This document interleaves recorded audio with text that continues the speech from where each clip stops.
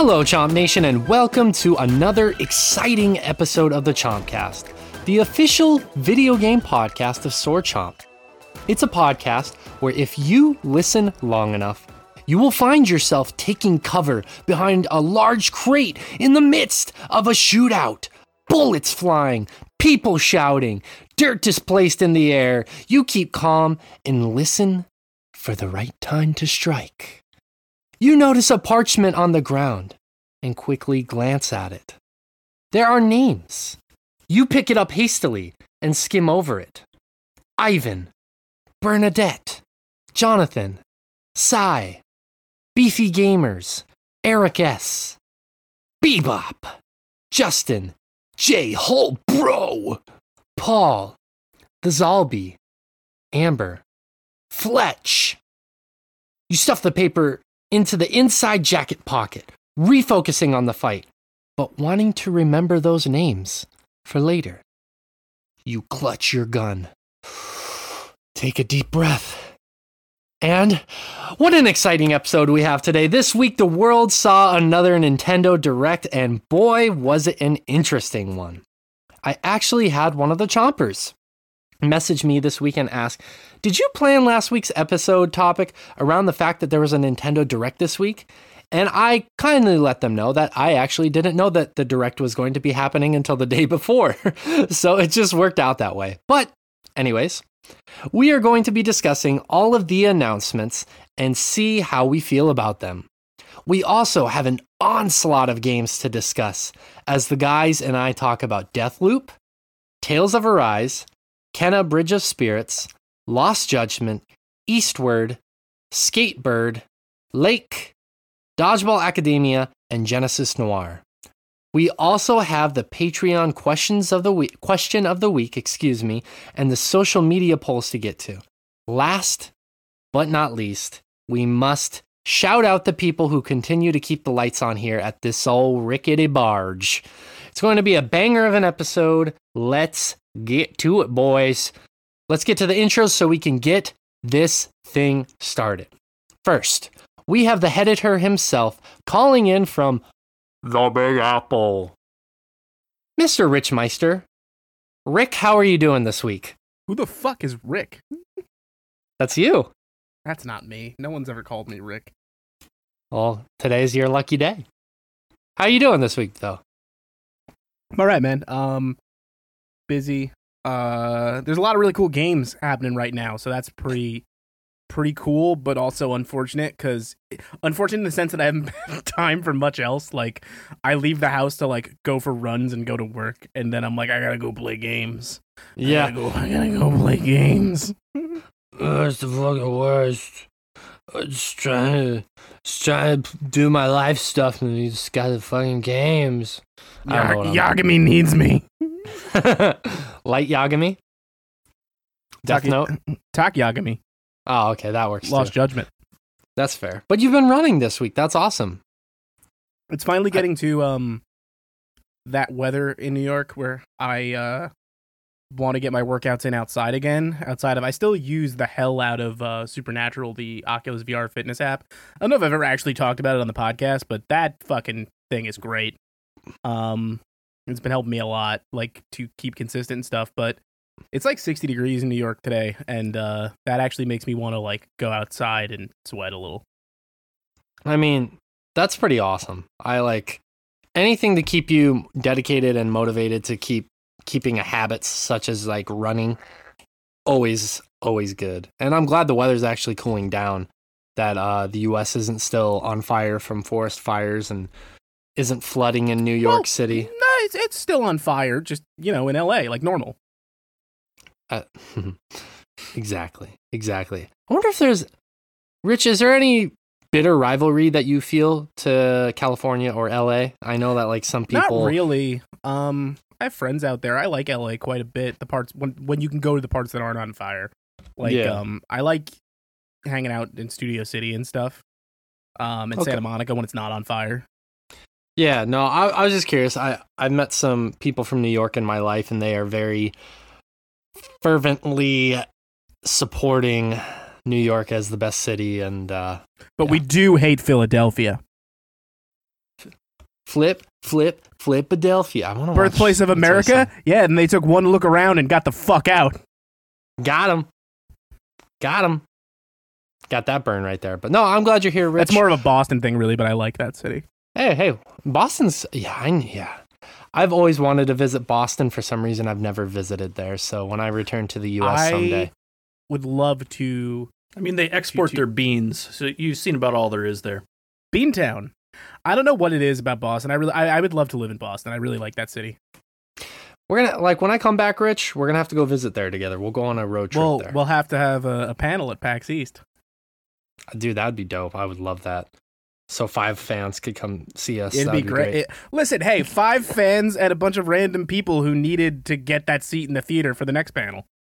Mm-hmm. Yeah, I got to give us more credit than that. You're right. But I'm glad you're here, Rich. We're going to have to also introduce the whiz kid who is calling in from North Carolina, Mr. Josh Fowler. So, Josh, I heard you had a big week in gaming, but how was life outside of the controller? Who the fuck is Josh? I guess because we're in Boston.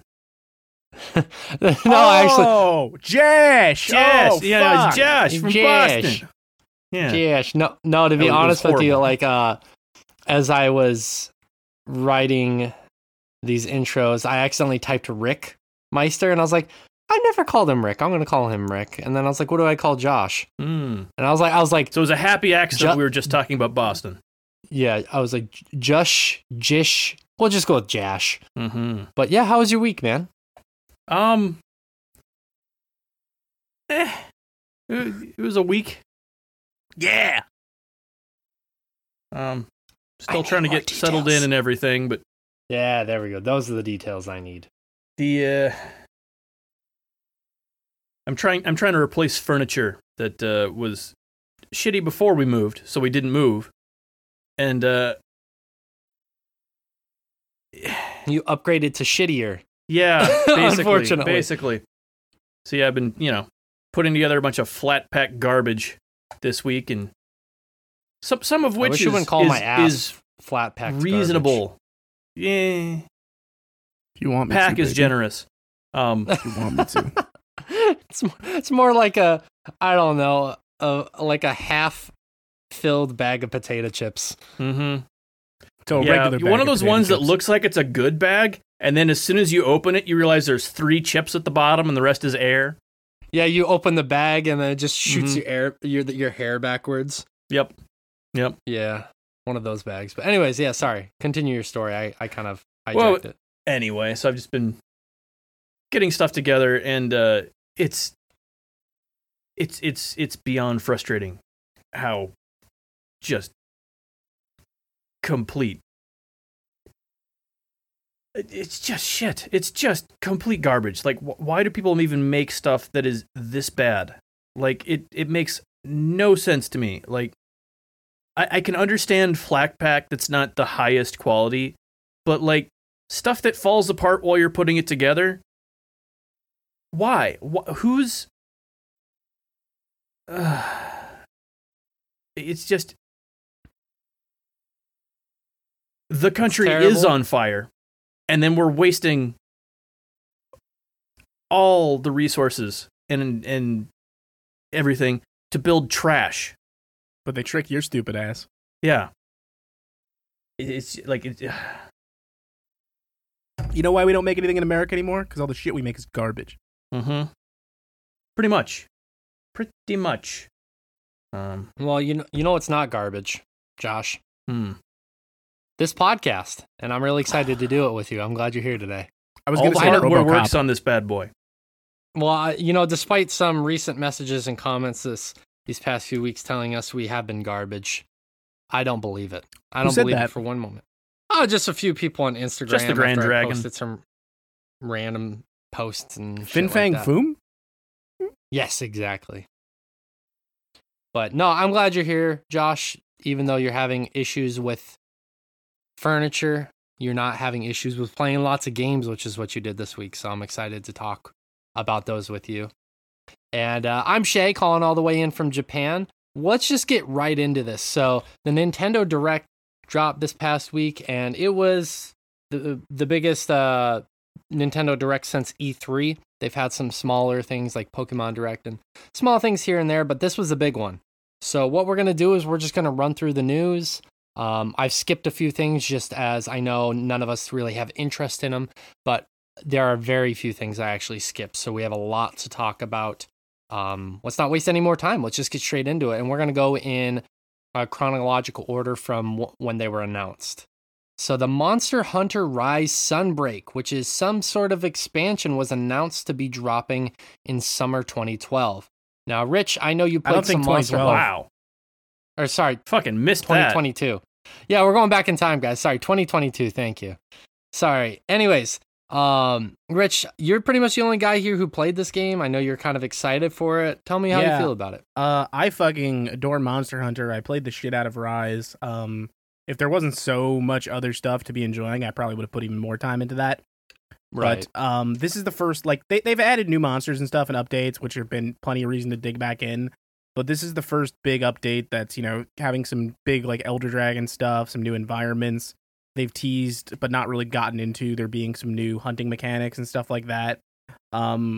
It's unclear exactly how much content there's going to be, but they're toting it as the first big proper expansion, and that's plenty exciting for me because let me tell you, I can lose myself in Monster Hunter, and Monster Hunter Rise is a fantastic Monster Hunter. Cool. Yeah, I not really big into the Monster Hunter gaming platform, whatever you want to call it, but the stuff that they showed off actually looked pretty interesting, and so for the fans of this series and this game in particular, I'm really happy for them. Glad that they're getting more content, and it's not that far away, but it's far enough away to where you feel like you can get kind of caught up and mentally prepared to hop back in. Also, I'm sure I mentioned this back when the game launched and we were talking about it a little bit more ad nauseum, but I'll still stress, like, that is one of the prettiest looking Switch games. Like, it is gorgeous. It's one of the few games where I had a conversation with a few people about this. There is a very noticeable, to me at least, difference between docked and undocked with that game. Like, looking at that game on my fucking 4K television is breathtaking, and it still looks good in handheld, but it is like a discernible difference. Yeah. I think that that's probably true with most games docked and undocked. But yeah, I can imagine this game docked probably is the absolute best way to enjoy it. So for sure, makes sense. Okay, so the next news, Mario Party Superstars is dropping October 29th. To be honest, not the biggest Mario Party guy. It's fun to play once in a while, but worth mentioning, I suppose. Yeah, I have a lot of friends who are like, I've always been real into that because they're the friends I've been way into party games with. And a lot of us all living in different places now, I'm probably going to end up picking this up because this will be the way a lot of us like make time to hang out is like hop online in a Skype call or a Zoom call or something and just fire up Super Mario Party. The last Mario Party would have been the way for us to really do that, but Nintendo took a year to add online to it. This one has online at launch, and it's also worth mentioning that the whole point of it is it's a bunch of boards and mini games from the classic Mario parties for N64, which when we get to N64 games coming to the Switch, you might notice there's no Mario parties listed on there, and there probably won't be for like a year because just they're going to want to sell this. One. Yeah. It'll be good for those people who want to play party games. And the nice thing is, in theory, if by this time enough people are vaccinated and it's safer, or at least your friends and you're all safe and you're all comfortable with your guys' choices, that October 29th, maybe you can have a few friends over in a closed environment and play this game together. Or worst case scenario, you got to play it online and go through Discord that way. So it's another good party game, and especially I think it's releasing at the right time just because usually during the wind down of the fall going into the winter, I know a lot of people kind of get depressed, seasonal affective disorder with kind of getting holed in at home, that this will be a nice game to keep in touch with your friends during the winter season as well. Absolutely. So, yeah. All right, just some very small announcements I thought was interesting. Voice of Cards, The Isle of Dragon Roars is a new card game from Square Enix. Nier creator Yoko Taro and Nier composer Keiichi Okabe. Yeah, I got his name right. Cool. There's a demo now available for those interested, and it drops on October 28th. I'm not big into the card games anymore, but I thought it was kind of cool that the Nier creator, Yoko Taro, and Keiichi Okabe are involved in this. So I didn't know if you guys were interested at all. I'm not really, but I just thought it was cool that those guys are working on it. I'll circle it for a bit. I mean, it's super cool. Yoko Taro finally got in on this card game craze like 2 years late. Yeah. And also there's a free demo. It's worth trying out. I tend to like card games. Like I tend to lean more like those deck builder roguelites and stuff like that. But with a demo especially, I'll definitely take a look. Yeah, why not? Why not? So, anyone interested, that way you can check it out there on the demo. Good news for Josh, not really good news specifically for him, but he'll be happy to hear this. I know he already was. Disco Elysium, the final cut, is being ported to the Switch, slated for an October 12th release. Also, our good buddy, the Rev, will be happy to hear that. That is one of his definitive favorite games of all time. Josh, I know how much you love this game, so it's cool that it's being ported. That way more people can enjoy it. Mm-hmm. That game's great. And that's all that needs to be said about it. The tiny text idea, though, is what sinks to me in my core. I'm like, I don't want to play it like that. Yeah, I could see that being the case. Yeah, it's I want to play it on my big wide PC monitor. Exactly. It's one of the few games you see a Switch version of, and you're like, maybe I do want a monitor for this one. If it gets it into more people's hands, I'm totally in favor of it. As someone with the option, that is not the way I want to play that game. Yeah. Yeah, that's kind of how I feel, too. Even though I've never played it, but although everything is voiced now, so I forgot that they were toting that, which is an insane amount of dialogue. Yeah, it's crazy. But that was was it April update? I can't remember. It was this spring sometime when they updated that, and this is that version, which it won't be quite as big of a deal since everything is voiced, but it's still That's what we call the got a lot of Old text Republic on screen. Promise. Yeah. Everything's voiced. Obi-Doma-Shnamadaba. Yep. All right. So next, this news I was probably the most excited for it out of the three of us and out of most people I know. Chocobo GP, a new Chocobo racing game, is coming out in 2022. I was absolutely elated for this news. I loved Chocobo racing on the PS1. I played the shit out of that game when I was younger. I rented it multiple times from my local rental shop. I never bought it for some reason, or I never got convinced my parents to buy it for me for some reason. Absolutely love this game. It's a very expensive collector's item nowadays. I say very, it's not very, but it's pretty expensive to collect this game. Mm-hmm. And I heard a lot of people bad-mouthing this game, saying it's a C-tier Mario Kart, and y'all can suck a dick because this game is amazing. I just have one question. No. Moving on. Why are they releasing this like old Wii game they found? Oh, you mean I don't know, but I'm happy. I'm happy it's coming out. This is not even like supposed to be a knock.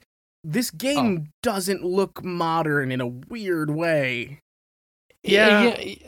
It doesn't, but at the same time, I mean, with some of the other announcements that I wonder if they just forgot to turn the lighting engine on whenever they rendered that trailer. Oh, I thought you were going to go funnier with it. Like someone at Square is like, oh, fuck, we made that Chocobo game for the Wii U. Yeah. We should release that. They just found this thing. Yeah. But granted, I'll also say, I was looking at screenshots and I saw Steiner in like a weird clunky metal car and I was like, all right, I'm in. Yeah. That's probably enough. Yeah, no, I'm still excited. I hope it's great. I really do. I do as well. I hope they're not charging $50 or $60 for it. That's my other big hope. What a hilarious hope for you to have. Yeah, because if they're trying to charge that much, I mean, I agree with you to the point of if they try and charge $50 or $60, it's going to be a little rough. Like if it's in the $30 range. I don't know how they're going to get that on iOS. I think 40 is probably the most I would say is okay for this, but I have a feeling it'll be more than that. I would say 30 to be honest with you. Yeah, but you're living in a dream world. Yeah, well, I mean, that's fine. If they charge more than 30, I probably won't end up picking it up. So, wow, that's half their sales. Yeah, exactly. They're fucked. The Chocobo's got wheels for feet. That's right. All right, one of the very big announcements that was dropped, it was leaked before the Direct. Kirby and the Forgotten Land. We got to our first big look at the game. It was announced to be releasing in spring of 2022. Looks kind of this post-apocalyptic. Nature has taken back over man-made structures, and Kirby and monsters are sifting through the aftermath of humanity, which was a very interesting trailer to see in an environment to see, juxtaposed with the music that was going on. I absolutely love that trailer. I could not remember a time I've been more excited for a Kirby game than this one. It looks really good, and like I talked about this privately, but like Kirby's done quote unquote 3D games before, but there's never been a proper 3D Kirby platformer. Yeah. And I'm so glad they finally decided to do it here because it's got a great look to it, and I feel like so many people are surprised at like the like post-apocalyptic looking setting, but the plot to most Kirby games is like an ethereal god of chaos ruins Kirby's tea party, so he murders it. So it's really not out of place in the lore. Yeah. They go some places when the inciting incident is like, I'm hungry. And yeah, then it just takes off from there. And I'm hoping it has like, the thing that's great about Kirby games typically is they tend to err on the side of like easier platformers in the sense that there's difficult as you make them. They're very forgiving, but then there's very hard optional things to do. And a lot of those games always have like a more difficult mode when you beat it. Like Planet Robobot, for example, which is a great Kirby game, has a Meta Knight mode when you beat it, where you play through the game again as Meta Knight. It's much harder. And I hope something like that is present here because those Kirby games are fantastic. I kind of expect that given how they've done all the 3D Mario games, which are basically the same thing, where like completing the story is very basic, cool, but again, I would be surprised if they didn't have it, but I am expecting this game to probably have like a Meta Knight mode, which is a lot of what they do in the okay, now you're playing as Meta Knight, but the game is much harder. Yeah. I have actually a really quick funny story. So yesterday I was doing work training via Zoom, and we were in a bunch of coworkers and I were in this group room waiting for the lecture to start, and somebody had a Kirby plush or doll that they were showing on their camera, and somebody said, "Hey, we have a celebrity joining us today." And I said, "He's just here to suck up all that knowledge," and I was really proud of that joke. And that's not bad. I know it won't that's be appreciated here. It wasn't appreciated here. I know it won't be because my puns and jokes always just get scoffs and groans. But that was one of your better ones. The people there appreciated it very much. There were many people laughing, and I felt like I belonged finally. Well, it's weird that I could feel like I could belong in a group of strangers, but not amongst my friends. Hang on to that feeling. You'll likely never experience it again. You know what? I quit. Good luck, guys. See ya. See, that's funny. I was going to make a hot air joke, but no, that's really that's not a bad pun. I feel like you got to be in, like, we were too queued up for it. But like, it was worthy of like, it was. I know. The point was just me slamming you guys because you guys never laugh at my puns. Yeah. And we never will. It cuts to the core, guys. But anyways, Animal Crossing New Horizons is getting a direct in October, detailing the new update and content. It got some new stuff. I just thought it was really funny. I was messaging the guys about this. I was like, "Oh, cool! A direct announcing another direct. That makes sense."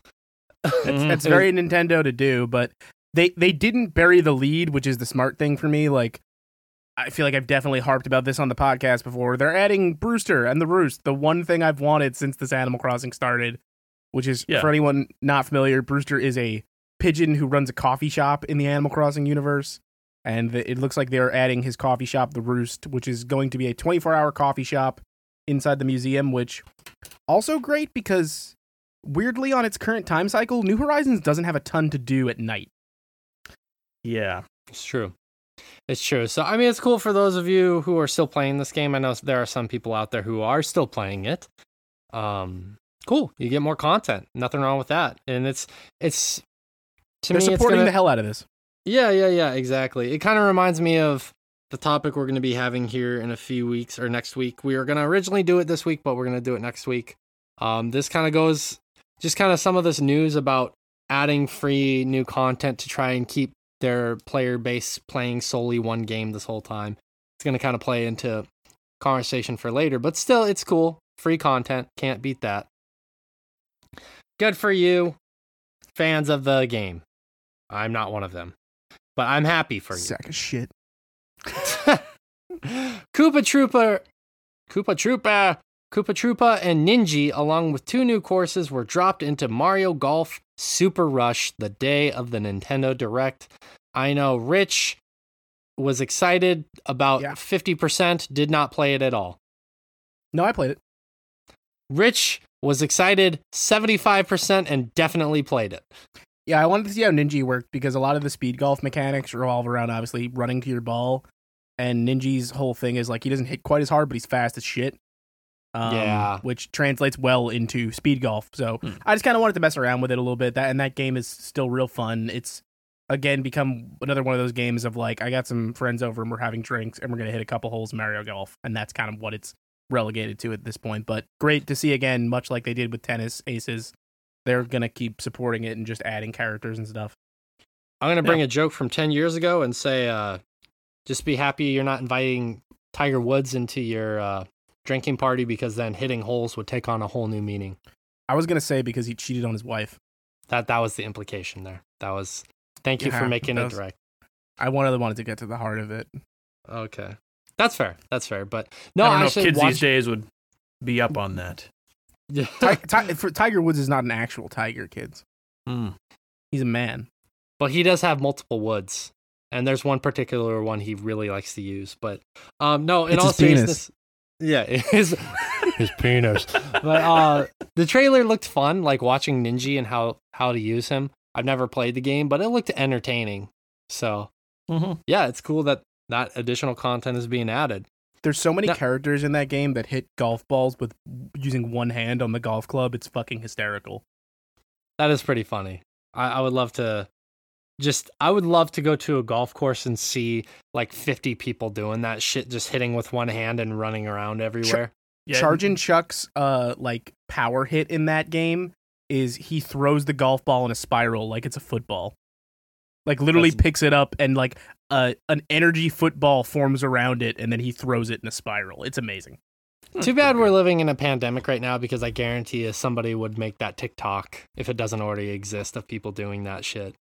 But they'd probably get kicked out of the golf course anyways. So who knows? Who's to say? Who is to say, Rich? You're damn right. But the next bit of news is a little bit probably is a little bit polarizing. KOTOR is coming to the Switch November 11th for $14.99.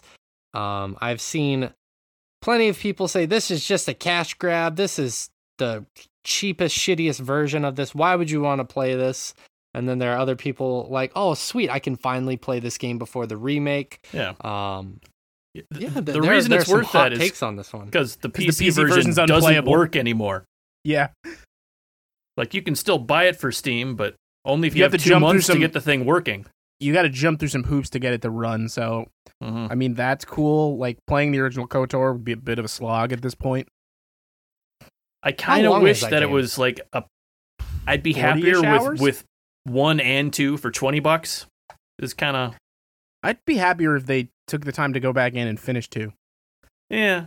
But still, it's kind of the point. Like, I don't want to. Yeah, no, I 100% feel you. But I mean, actually, for people who haven't experienced that game, I think it's a cool opportunity to dive back in and sort of see where like the DNA of Mass Effect kind of comes from, because that's 100% what those games are. Yeah, I mean, like I was actually kind of excited by this news because I never played KOTOR like at all. I never even seen anyone play it myself, and I thought it would be cool to get on the Switch and actually play it. I know it's going to be clunky, and that's probably not going to bother me too much. Maybe It's a I'm cool wrong. narrative, though. Like, and I think we talked about this when they announced the remake, Shay, which is insane to me when I think about it. You're somehow walking around not knowing what the big twist of KOTOR is, and that's insane to me.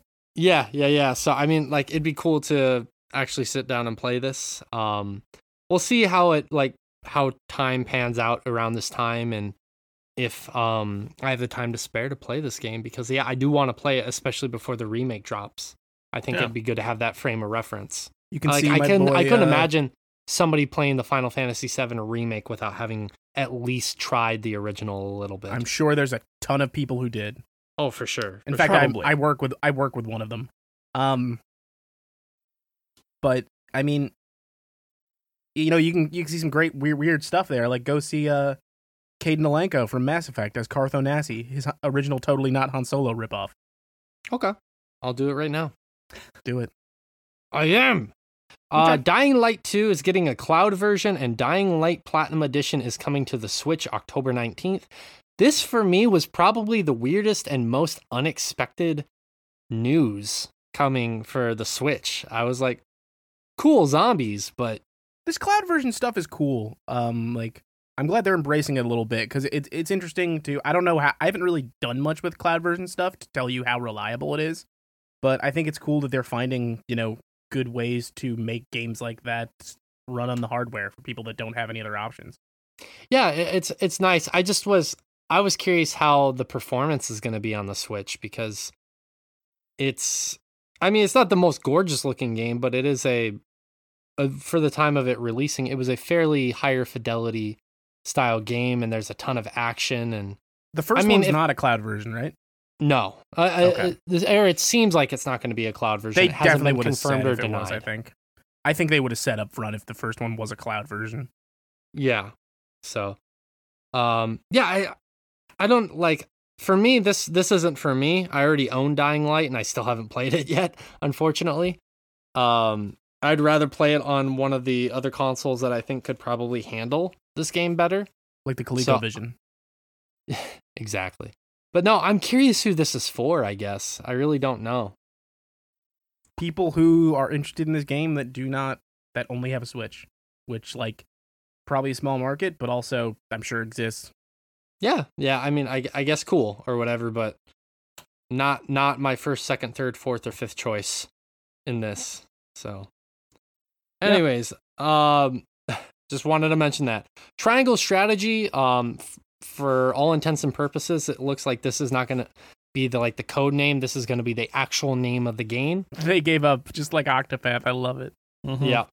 Is going to be releasing March 4th, 2022. They briefly mentioned in their trailer, after showing off some more gameplay, some more of the story, that they have made some quality of life changes after people had reflected on the demo, essentially saying that certain changes need to be made. So they made those changes, improving the gameplay in theory. The demo is still available for those of you who have not tried it. We actually had a lot of people on the Instagram saying, I still haven't played this. I'm really excited for this. And I was letting them know, hey, the demo is still available. You can go play it right now. And it's still completely serviceable and functional. And it's a really good demo. Real promising. It looks so good. I want that full game. Hell yeah. So there are some other people sounding off saying, I'd much rather have the Final Fantasy Tactics remaster that's getting rumored and whatnot. And I said, why not both? Precisely. More Tactics is always good. Yeah. So I'm really excited Tactics for this. Ogre. Yeah, exactly. Josh, are you excited for this game?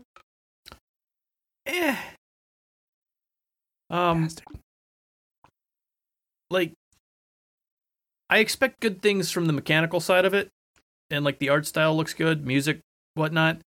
I was not a fan of the narrative going on verbose in Octopath, and I'm kind of I Yeah, don't I'm with have you there. super high hopes for the narrative in this either. So it's gonna have to have great gameplay to like pull me through it, I think, or just really surprise me with the narrative.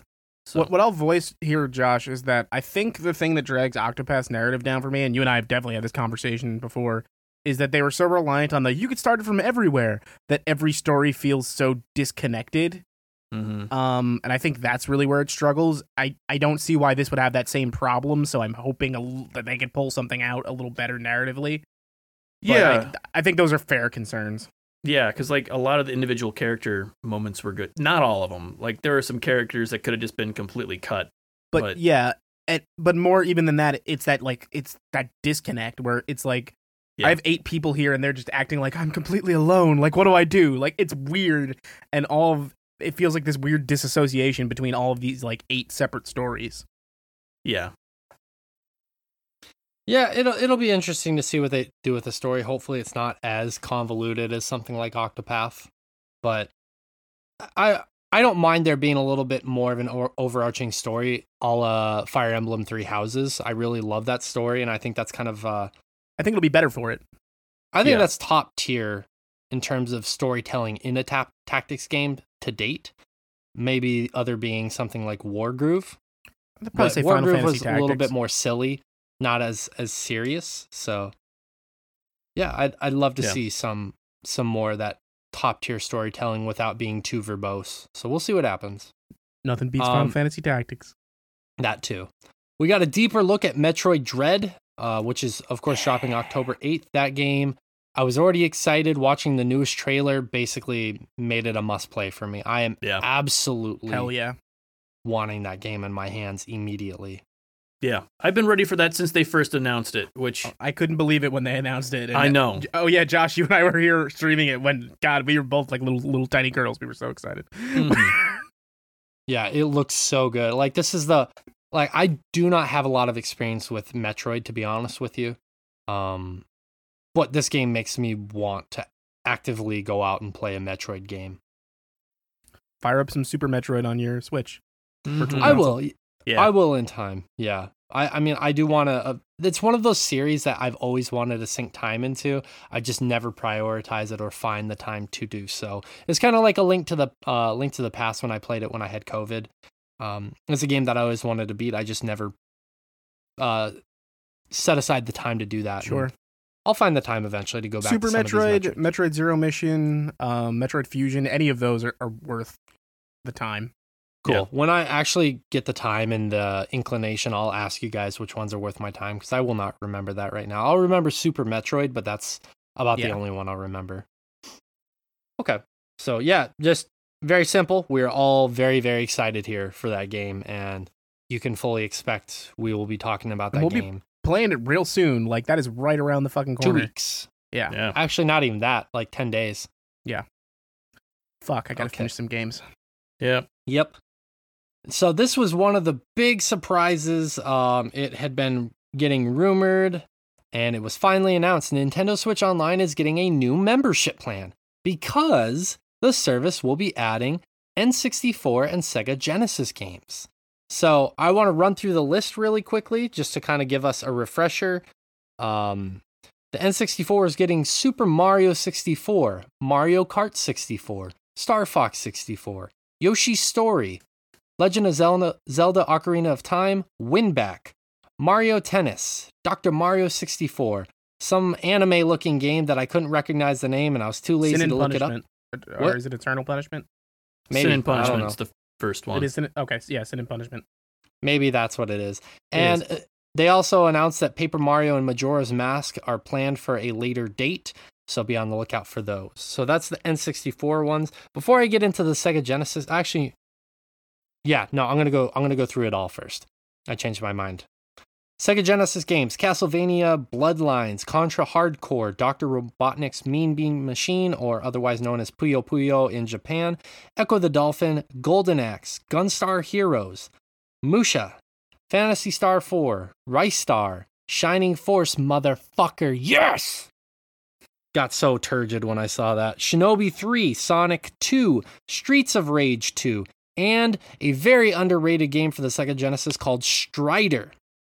Also, N64 and Sega Genesis wireless controllers were announced for the Switch at $50 a pop. That was the major announcement. There is no official announcement on the price of this new membership plan, but and there will be no changes to the old membership plan as well. So, but you will be able to just upgrade from, if you have the existing one. They did say, you'll be able to just upgrade. Yes, you will be able to upgrade. So, how do you guys feel about this? I have a lot of thoughts. I made a post earlier today about this. This is probably the announcement I was the most conflicted about. So I'm kind of curious to get your guys' thoughts.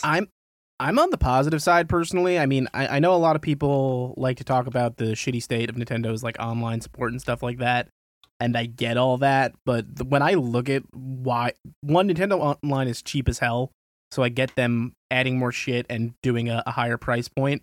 Because the way I look at it, this is the stuff I'm paying for. This is why I'm there. And if they're going to expand that library, then fuck yeah. Like, this retro library is what I'm paying for. That is the part I care about.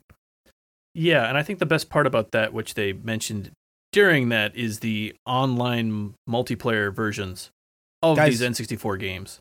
We can finally run all of Star Fox 64 with 4 people. I don't think I've ever done that in my entire life. We're gonna have to do that. I secretly we can force Ray into it. Love that game. Oh yeah, that's gotta happen. No, like if you guys don't mind, I'm gonna go on a bit of a soapbox moment here. I apologize, but it's gotta happen. Yeah, I'll just take my headphones off. Go ahead. Good idea. So when it first was announced, I was super excited because I never got to play Paper Mario, and actually Rich and I were literally talking about it the day before this was announced, because I was saying I hope Super Mario RPG is announced as a remaster or is at least added to the SNES collection. And then he said, well, you just got to play Paper Mario 1 and 2. And then lo and behold, it's going to be dropped on the service. Also, I never finished Majora's Mask. I played it a lot. I never finished it. That's a game I've always wanted to go back and finish. So, good God, I wonder if they'll have the 3DS's better save system in it. Part of me hopes. I don't know if they'll have that or not, but they did say they were going to have. Oh, there's the normal save state stuff. Yeah. Okay, so that actually they're going to have save states for the N64 and Genesis games. So whether or not they had the better save, from so 3DS that fixes version, it anyway. Yeah, I forgot they have those virtual console save states. So okay, that's fine then. That's great. Yeah.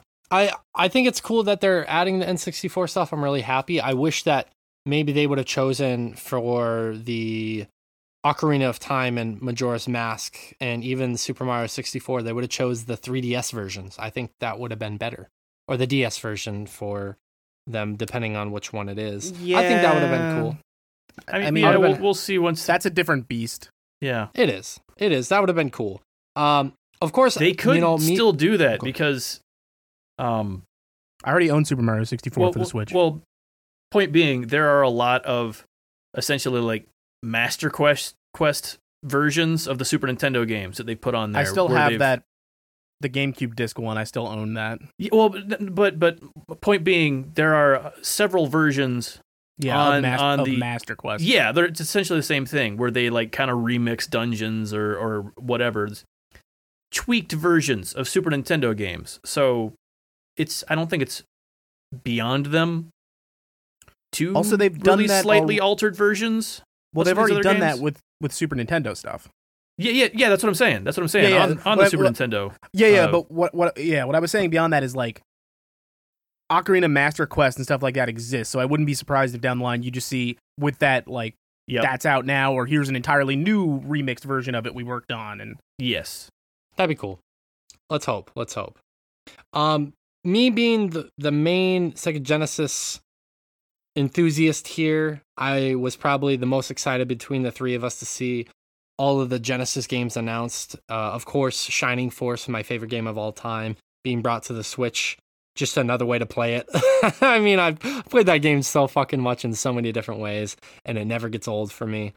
But one of the things that I actually think is really cool about this is that I think a lot of people missed the Genesis games and some of the classics on that system. And of course, a lot of people grew up with Nintendo. That's the system, and that's fine. I'm completely okay with that. But there are certain games that are on the Genesis that I feel like a lot of people missed, and there are other people that talk about it. So for example, Echo the Dolphin is notoriously beautiful and difficult, and it's a vibe. It really is. It's an interesting game. And the fact that it's going to be on the service so other people can play it, I can't wait to see just a resurgence of people talking about this game and talking about this game is so fucking hard, because people in the 90s were talking about how hard this game was. Echo was cool. Echo is a great game, but people who know how difficult this game is. So I'm excited to see people talk about that.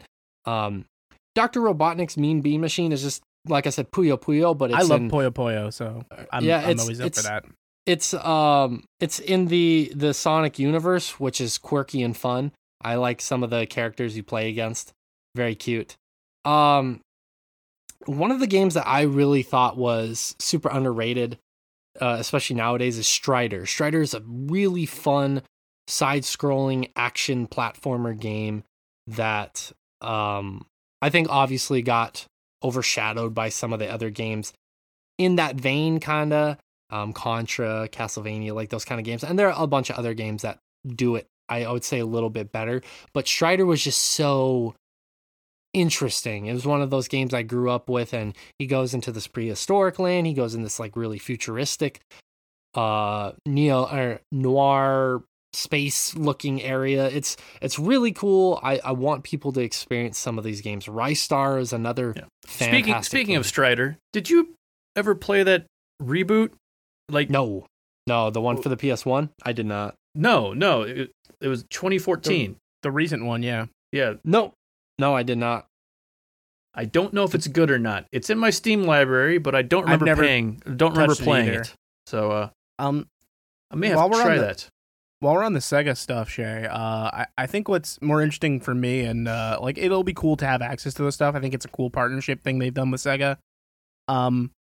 The implication of what might come later is what's more interesting to me. Like the idea of, oh, this might open the door for like Saturn and Dreamcast stuff on the Switch, and that's real cool. Yeah, because the Genesis itself was just out there, and that really kind of blows the doors off there. Yeah. I definitely hope that this partnership can continue to exist, because I'd like to see them release some stuff from Game Gear and Saturn, and even Dreamcast. There were some Shining Force games that came out for Game Gear and Saturn that I've never played to this day, just because I never had a Saturn or Game Gear, and I'm the Game Gear ones to buy consoles just to play one game. I've never been that kind of person. To summon the Game Gear, throw 20 AA batteries in your trash tonight. Yeah, exactly. Like that's the thing. Like even if you could get a hold of one to play some of these old things, how are you going to find 45 pounds of batteries to ever get it running?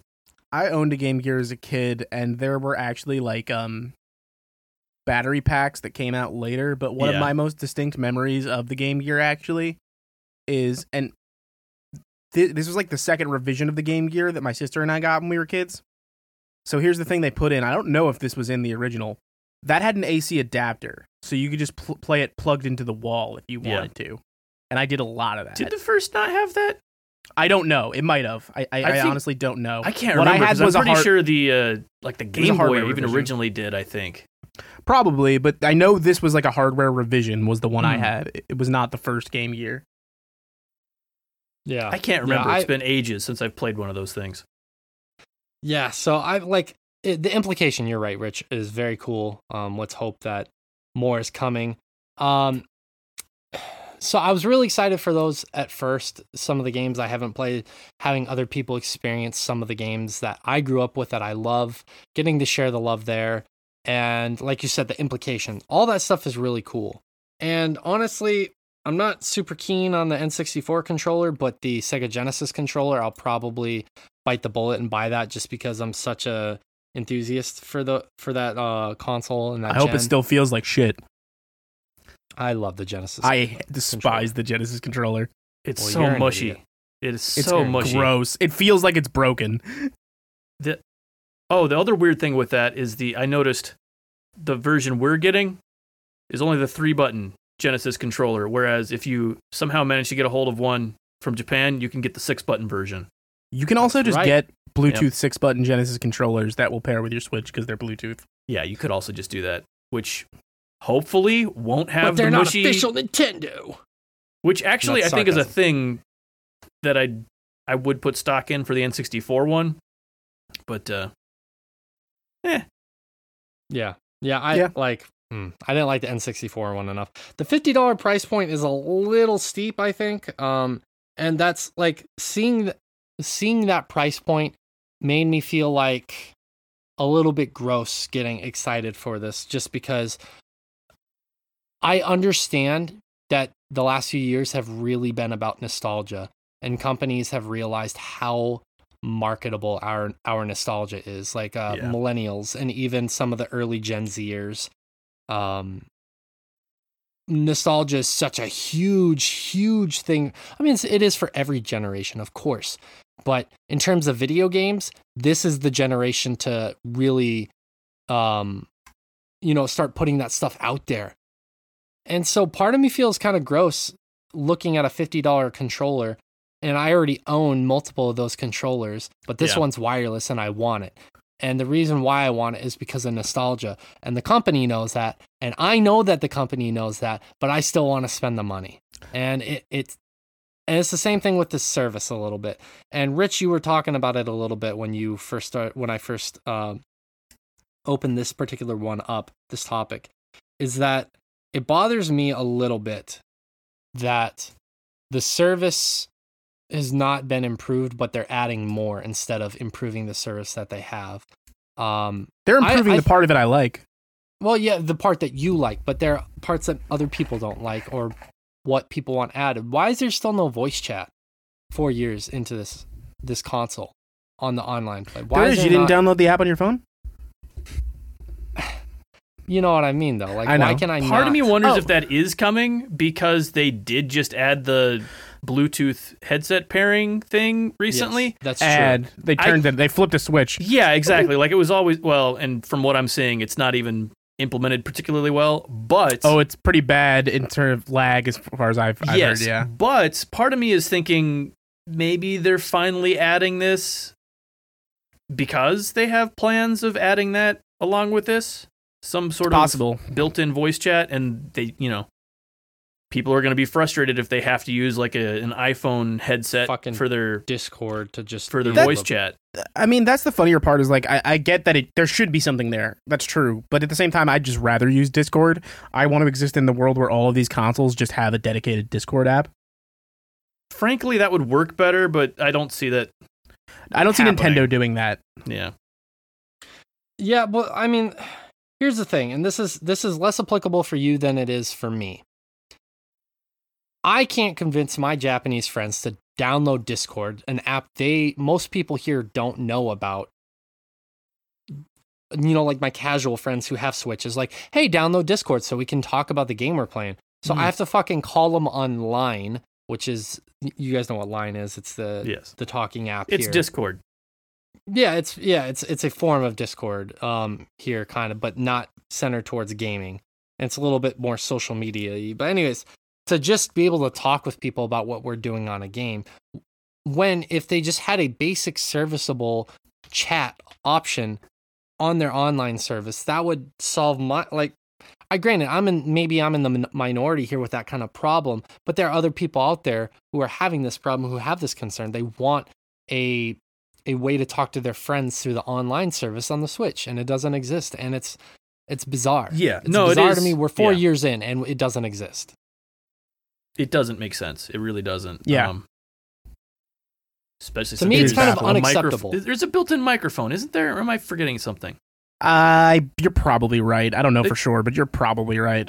Yeah, I'd have to look at it again. Anyway, it's just bizarre. And then on top of that, some people commented, otherwise. I've had issues with online play in not every game I've played, but in multiple games. Pokemon Unite was one that, and Josh, you can attest to this. I know you can, where there was noticeable lag in that game, and granted, this is less on Nintendo than Tencent, but just sometimes the issues in that game. Yeah, there were pretty bad, and part of that does have to do with Nintendo's online service not being some of it's optimal. that it's not the most robust thing, but also they've managed to get a hell of a lot out of it just through excellent net code. Yes, when they try, like Splatoon 2 worked wonderfully. I had zero problems with Splatoon the net code 2, on that is just spot on. Whereas other games they've done Not so much.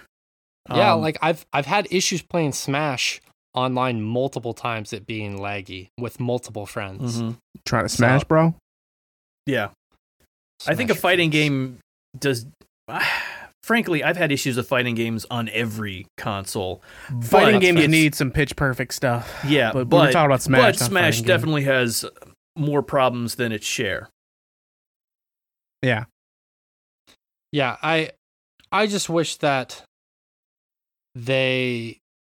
Honestly, that would, to me, seems like it needs to be more of the priority than adding all these new games. But at the same time, why can't they work on both? And who knows, maybe they are, maybe they're not. But I wish they would have announced that they're working on both simultaneously. And B, clearly this is going to make them more money, this nostalgia grab, and it's going to work. And not enough. I'm happy people are happy. I really am. And I am excited too.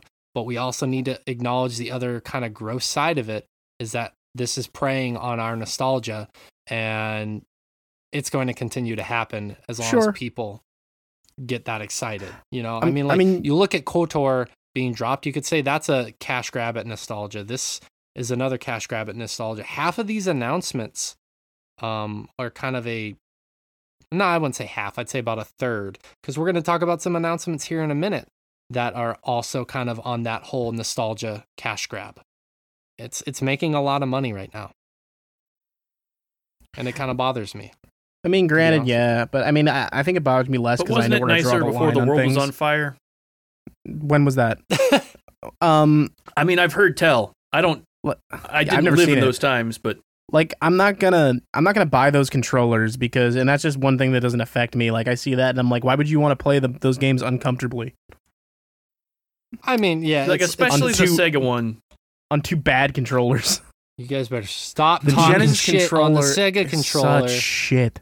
I'm gonna beat the fuck out of you guys. You know, the funniest thing I'm gonna buy two of them, and I'm gonna write your name on each one of them. And while you guys are sleeping, I'm gonna come in like William Wallace and Braveheart and just beat the fuck out of your guys. All that's gonna happen is you're gonna break the cheap plastic your Genesis controllers are made of. Well, then you're gonna feel foolish because you're gonna have parts and you're gonna have a bruise on your face and your ego. We'll finally figure out what's making that rattling on the inside. We're gonna have a really strange bruise with half of the Sega logo. You're gonna have the letter A imprinted into the middle of your forehead. Yep. That would be amazing. But yeah, I mean, like, yeah, I don't lean one way or the other. Like, I'm equally parts excited, and I also feel gross about it. And I wish that they would fix their online service. Yeah, kind of like Rich was saying. I'm hoping they do fix those controllers because both of them had issues. Yeah. Well, they clearly didn't fix the problem with the N64 controller and that it wasn't made for human hands. Yeah, I mean, part of me thought that, like, you could honestly add a D-pad to that center handle and add an extra button, and then you've got everything that's on the left half of it. And you could very easily just have the button configuration and just make it comfortable. I mean, but Josh, the problem is I need to spend $100 because I need to buy two of them. Because what if they add GoldenEye and then I can't play it with the perfect control scheme of a controller in each hand?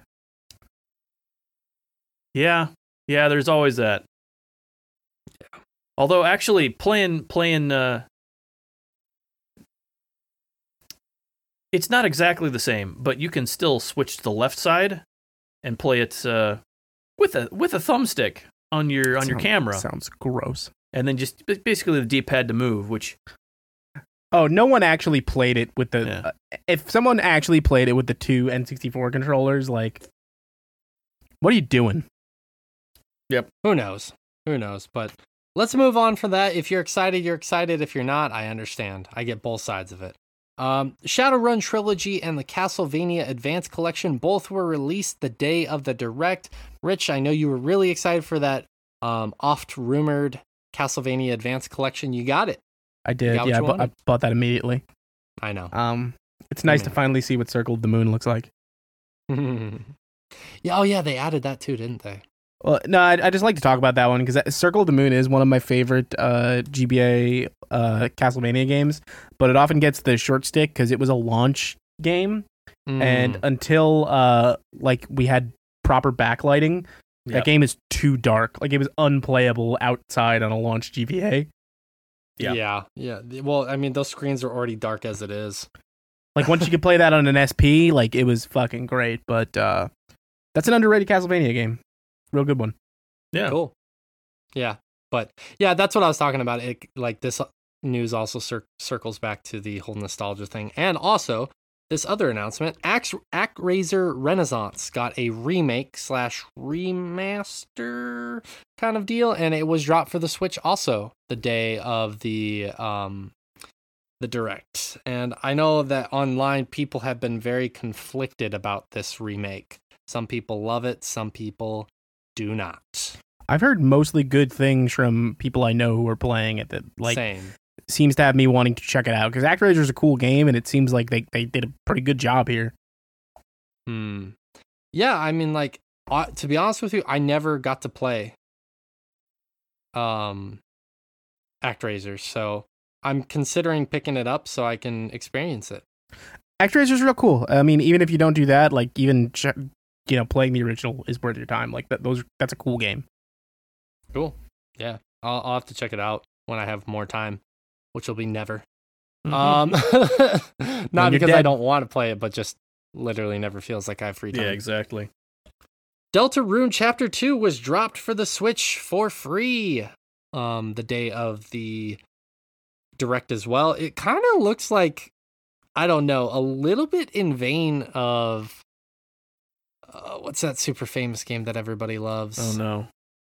Are we going to have a moment here? I think we're about to have a moment. I think we're going to have a moment here. Are you going to say Undertale? I was going to say Undertale. You realize that this is, are you doing this is a bit. He's shit posting us on our own show. I'm doing a bit. Oh, God, I thought I was going to have to get up and walk around for a minute. I haven't gotten to this yet, but I've heard very good things about Chapter 2 here. Yeah. Yeah, it looks great. It's been quite a while since I played Chapter 1. I've also not started it yet, but like Toby Fox was already writing some great music, and then he also had Lena Raine help for this chapter soundtrack, and I cannot fucking wait. But by the way, I do really like that Toby Fox kind of came out and was like, "Hey, Chapter 2 is going to be free. It's been a pretty rough year, you guys." Yeah, good guy, Toby Fox. Yeah, what a nice guy. Yeah, like the original plan, or at least what it looked like, was that Chapter 1 was going to be the only free one, and then the rest is going to be paid. But it's like a shareware formula, which, like, I think that's a good formula, because, like, hey, you can get a taste, and then, if you like it and you want to see where it goes, then pay for it. I think that's a cool model for indie devs to do. Yeah, exactly. And I think it's really cool, kind of like you said, that after this fucking year, he's like, we're going to give you one more free chapter. He's like, we all need a win, you guys. Here you go. Mm-hmm. Yep. It looks cool, and it's free. And it looks similar to that one game. Oh, Jesus fucking Christ. I can't do this today, man. It's been a long fucking day. That's the most I've got Josh to laugh in a while, so I'm savoring it. That's funny. Like, I literally thought I was gonna have like, I need to just fucking pace for a minute. Like, you gotta go on Reddit and do that. Be like, hey, anybody checked out this Deltarune thing? It kind of reminds me of that one game. He's totally ripping off Undertale. Fucking loser. What a fucking loser. I mean, come on, man. Have an original idea. Who is this Tabby Fix guy? Why is he ripping off Toby Fox? Shigeru Miyamoto came out unexpectedly and announced that the Super Mario movie from Illumination has a December 21st, 2022 release date. Speaking of shit posting. Now, the voices are... and I want you. Actually, this is what we're gonna do. Shay, before you say, no, I'm not gonna voice who any of them are. Before you say it, can I just say, there's a lot of people on the internet really mad about this. I think this is the funniest fucking thing I've ever seen in my life. Here's what I want us to do. Like, I want us to recapture to the best of our ability our initial impressions or our current impressions. It doesn't matter, either or. That meme I sent you? Of each voice actor or actress announced, because I'll save my thoughts for the overall, but like, as I announce each one, no words, just a voice, like a non-worded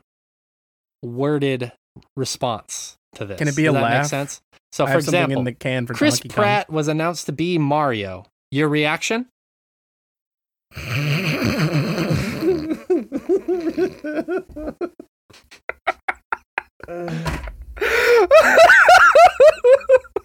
My reaction was, huh? Okay, Anya Taylor-Joy as Peach. All right. I don't have much of like. That's fine. No, I had no strong feelings about who they're gonna have voicing Peach. The idea of her being Peach is not laughable. I was like, oh, okay. I really liked her on Queen's Gambit. Charlie Day as Luigi. I absolutely love Charlie that Day. It sounds like the exact same reaction to Chris Pratt, but I legitimately love that casting. That's hilarious to me. I was like, yes! Bowser, what's your spaghetti policy here? Yeah, the miss was having Charlie Day be Luigi and not having my brain just Danny died. DeVito be Mario. Danny DeVito be Mario. Yep. No, see, that leads us into my pitch, which is still Danny DeVito as Wario and Glenn Howerton as Waluigi. Okay. That would have been great. Let's go to the next one. Jack Black as Bowser. Mario, let's sing a song together. Mario! Mine was... Kyle Gass as Bowser Jr. Mine was, okay. Sure. Fucking sure. Yeah. I love Jack Black. I don't imagine him as Bowser, but okay. I'm gonna shoot a fireball. With karate, I'll kick Mario's ass. Keegan Michael Key as Toad. I nearly fell on the fucking floor laughing at this one. Yeah. I don't get that at all. I mean, love Keegan Michael both have Key. A bald head. I love Keegan Michael Key. This makes no fucking sense. Agreed. I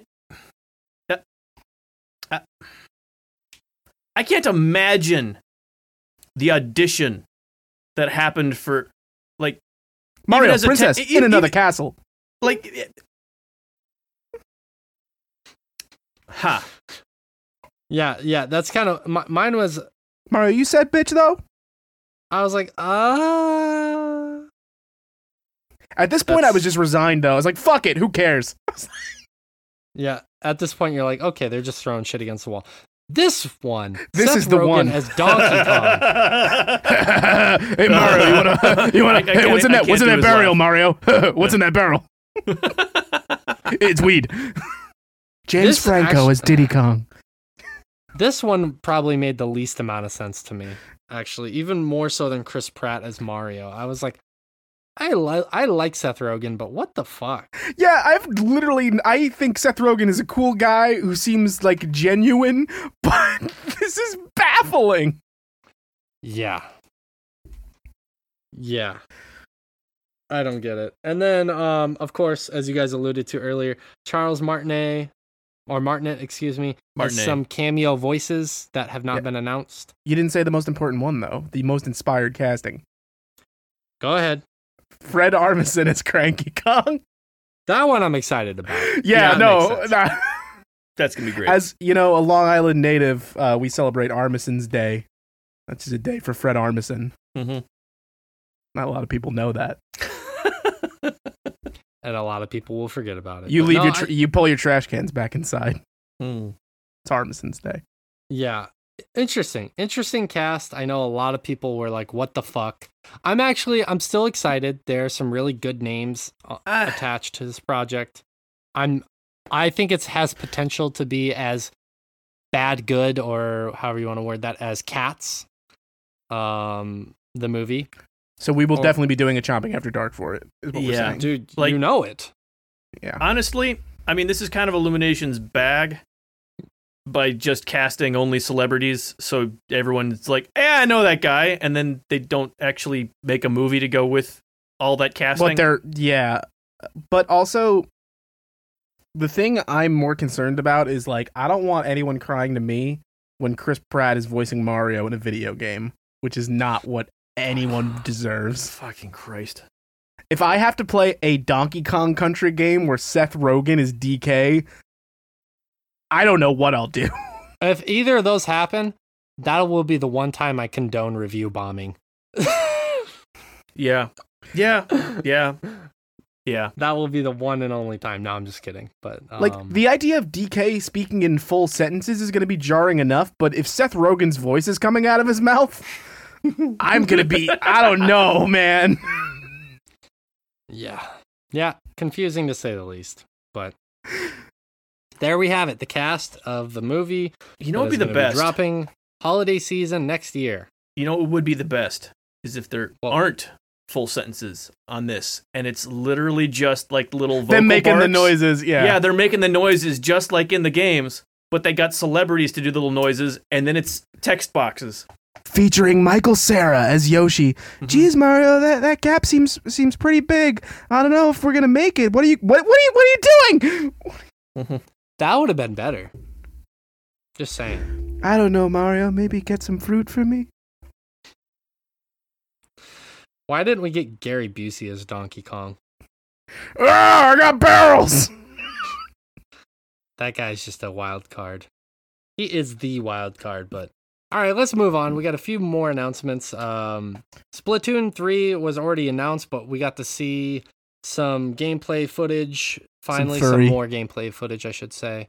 And then the title, Return of the Mammalians, was revealed. So Splatoon 3, Return of the Mammalians. They got How do you guys hair. feel about it? I'm still stoked for more Splatoon. And Josh and I had talked about this back when it was announced. Like, a lot of the stuff they're showing off still seems like they might be leaning a bit more into a lot of that single player platforming stuff they've done in those games in the past, which a lot of that stuff is really good and really underrated. So I'm hoping they put it a little bit more on display here. Yeah. No, everything they showed off looks great. They didn't mention it, but they showed off a lot of new weapons that looked really fun to use. Like, they had a hook shot and essentially like a little wrecking ball looking tank thing. Unique looking stuff, yeah. Yeah, like fun stuff. Some fun looking tweaks to that formula, and the thing was already fun to begin with. Like, yeah. Yeah, it'll be fun and interesting to see it. Maybe this will be the game that I finally hop into for the Splatoon franchise, because I've always wanted to try it, just never felt that inspired to go out and spend the money to play it. So maybe this one will be it for me. But I forgot one announcement. I just remembered there was... I don't know why. This was probably the most laughable thing, actually, at this whole entire Direct. Are you sure? We just covered the movie. Well, actually, more so than that. They did not announce the final Smash character. Instead, they announced that there's going to be a Direct for the final Smash character announcement in all of Super Smash Brothers Ultimate, or whatever you call it. They've done that before. That's not that laughable to me. They've done that before. To me, it is. It's like... It's a 30-second announcement to a minute at best. You show a trailer like they showed when some of the other characters were announced. This character is going to be in the game. Buy the pack for this amount of money. Well, no, Sakurai gets into the kit usually and shows it off. Like, he plays around with it and again, they've done like this before. 10 to 15 minute announcements while they kind of show off everything for the other and ones. Also, this is the last one, so they're gonna make a big deal out of it. If it was like 3 or 5 characters, sure. The fact that it's one character and they announced a Direct at the Direct just made me groan. But this isn't the first time they've literally done that.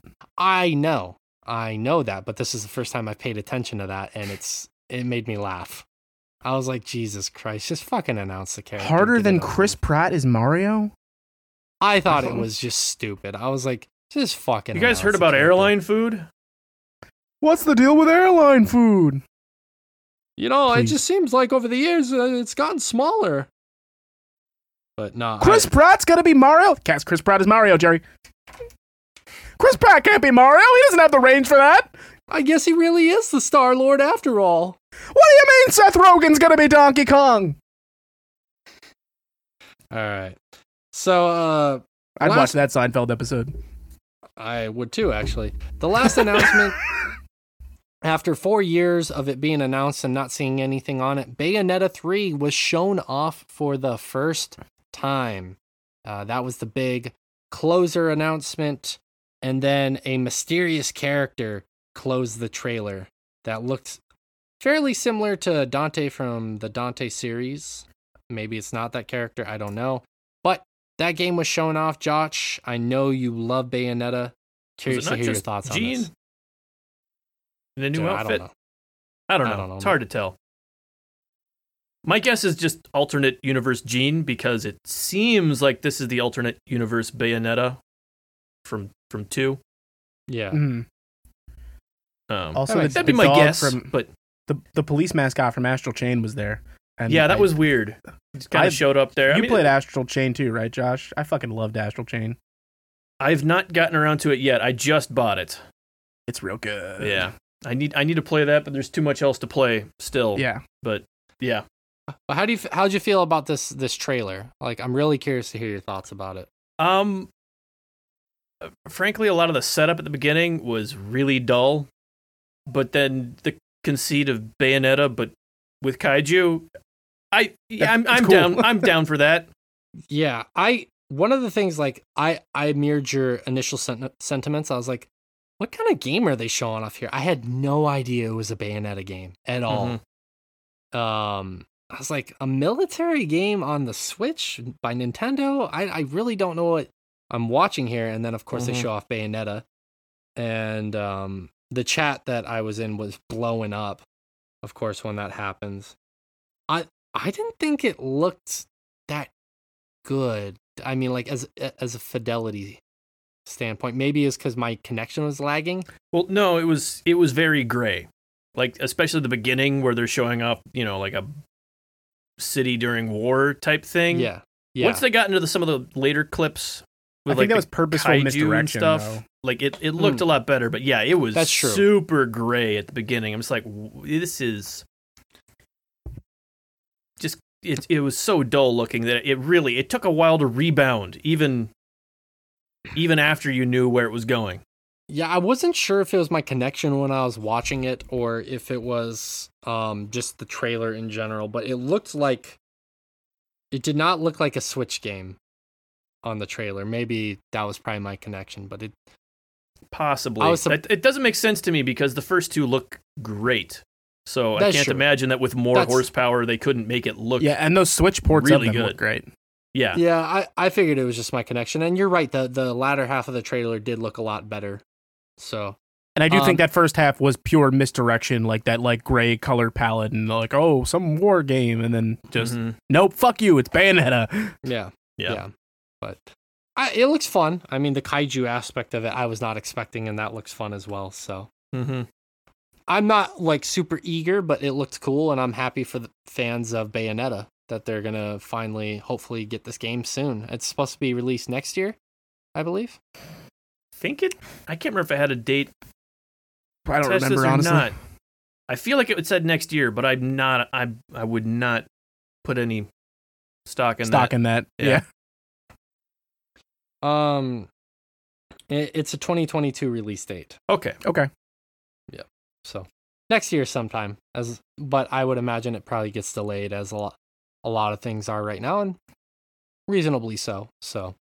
That's the Nintendo Direct as a whole. How did you guys feel about it as a whole? I thought it was a very strong Direct. I was very pleased with most of the announcements, even though there was a lot of nostalgia thrown in there. There was some interesting announcements. Overall, I thought it was a pretty strong Direct. I would probably say it's about a 7.5 out of 10 for me. What the fuck was that? No, I thought it was a good one. It was fun. Especially that hilarious joke about Chris Pratt being Mario. Good one, Miyamoto. Yeah. Yeah, I'm looking forward to the real casting. And yeah, once they get that out there, that'll be great. Once they fix Sonic's teeth or whatever. Whatever it is they got to do. Once they get Mario to stop killing homeless people at night. Mario's and Donkey Kong's pipe, if Seth Rogen continues to be the voice on that. I can't do a Seth Rogen laugh. Who can? Seth Rogen. I mean, otherwise, other than him. I mean, but anyways, how did you guys feel about it? It's good. What would you give it as a score if you're just for fun, Rich? I'm not even allowed to give scores to the games on the website. I wouldn't give it Just one. for fun. Fuck. Just a one time. Skip it. No, I don't know. 4.4. No, I don't fucking know. I hate doing this. I don't like an 8. Thank you. That's all I asked. Just the one time. Just the one time. You're getting this 0.5 bullshit. Fine, I'll do a 7. Jesus. You bully? I just bullied you, though, so. If you're going to use the points, you may as well use all of them. Okay, fine. 7.236997324. Whoa. Repeating. Whoa. No one said you get hundredths or thousandths. You little bitch. Then I'm back to 7.5. There you go. All right. Josh, how'd you feel about the direct? It was pretty solid. It was like a good variety of stuff that they had there. They're like kind of, again, leaning into the remakes and whatnot and, old stuff, but that's everything at this point. Yeah. So, other than that, they still showed off a lot of new stuff that was worth showing up for. I'm not as sold on Kirby yet. Just with what they showed us, it looked a little bit plain, but we'll see once we get it. Because again, this is kind of new territory for Kirby. It's going to be hard to judge based off of that little. Yeah, that's fair. That's fair. If you were to give it a score, the direct as a whole, what would you give it? Where's this going? Nowhere.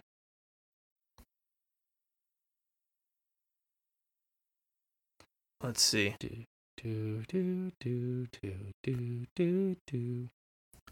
I'd probably give it like E out of pi. 7 Seth Rogans out of 10. Okay. So I'm just going to say Josh is also at a 7, and we'll leave it there. Okay. Okay. I'll just water down your score for us plebs. But yeah, there you go. That's the Nintendo Direct September 2021 in a nutshell. We're going to go on break, recharge really quick, and we're going to come back with all of the games and a special announcement. You don't want to miss it. Something new is coming. And it's not Rich's penis. All right, we'll be right back. Don't go anywhere. Can't believe you'd bring up my penis like that.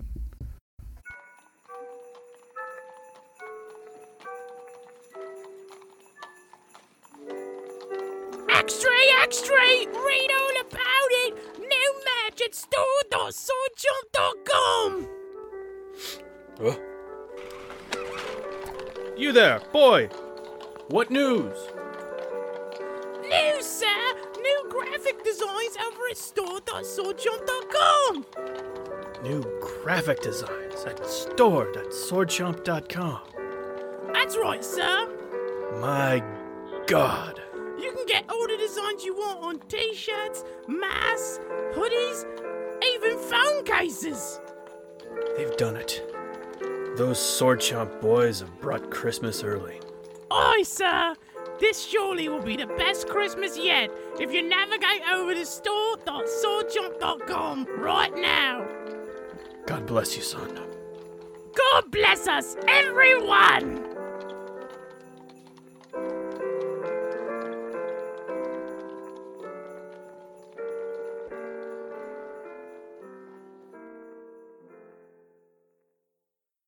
We are back from our break. It was a great break, but we have games to talk about now. We will not deprive you any longer. Rich and Josh played more Deathloop. I believe they finished it at this point. Is that correct? No. I am wrong. I'm talking out of my ass, but they want to talk about more Deathloop, so I'm going to pass it over to them. Take it away.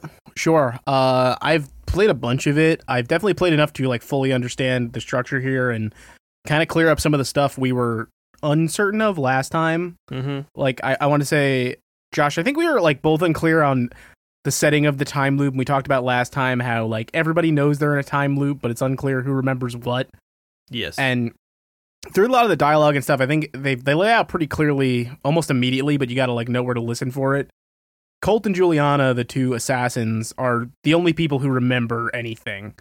Like, something has gone wrong, and they've been reliving... Like, everybody was supposed to remember everything. It was supposed to be this immortal bliss. Yeah, I kind of... The first day just keeps resetting.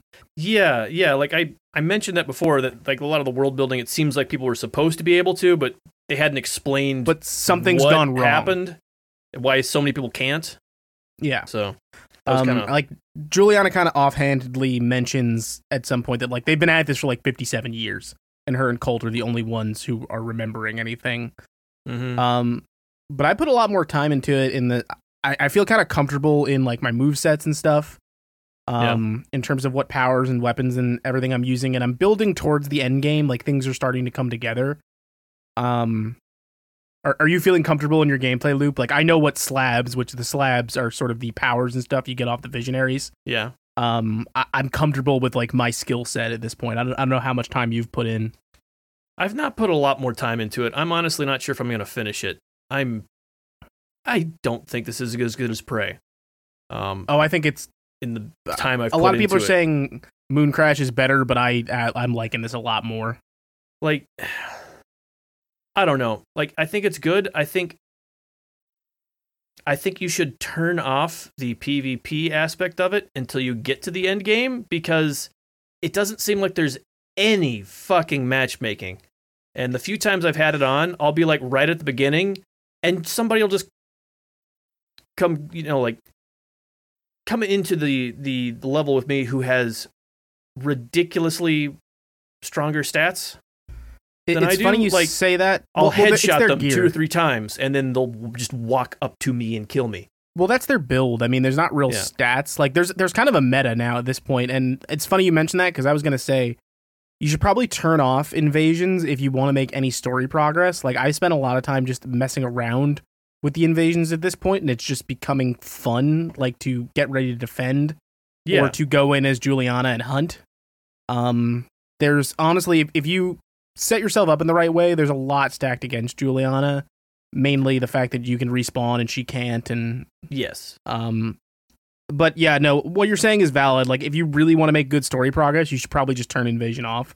Yeah, I think at least until late game, because like, honestly, like the fucking one that got me was literally the first mission where they allow you to turn it on. It automatically turns on and doesn't tell you. So I'm going through there, just doing the fucking tutorial, and you don't even get to the point where you get progression. Like, you still haven't unlocked the fucking progression of the game, and then it turns on the invasions.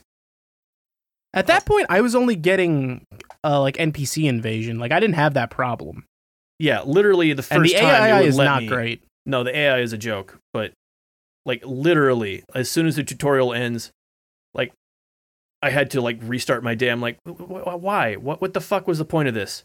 Like, they should at least let you get the progression started, because it's like learn about infusing and all of that. Yeah, like they turn it on at the wrong time. Sure, but regardless, like I think I don't know. It feels like more like it's tuned for endgame. Like, you have to know what's going on first, because otherwise, like it is not balanced if you don't know what's going on whatsoever. You can really tip it in your favors though once you have an understanding of it. It's not hard to do, but I'm just genuinely enjoying the hell out of it. But what I was curious about is, like you said, you hadn't put too much time into it more. Did you unlock the Nexus slab? Nexus. I don't think I've found that one yet. Because my favorite build is you have the respawn, like that's your default, that's Colt slab, but I've been using Blink, which is identical to Dishonored's Blink, and then I've been using Nexus, with the idea of Nexus is it's a throwable that you use to link people together, so like what you do to one will happen to the others. And honestly, that's how I fuck Juliana up a lot, is I'll toss Nexus into a crowd near her, and then I'll just melee kill a regular enemy, and it will take her out. Yeah. Nexus is just a really fun toy. much in the same shape of like Yeah. Alexis Dorsey's slab is Carnesis. Yeah, which wasn't that in Prey? I'm pretty sure there was an ability that. Or was it's that been in so long Dishonored? since I've played I Prey can't remember. or I know Dishonored. there's an ability that does possible. the exact same thing. I can't remember which game it's in. I think it's Dishonored. I think it's probably Dishonored. Dishonored.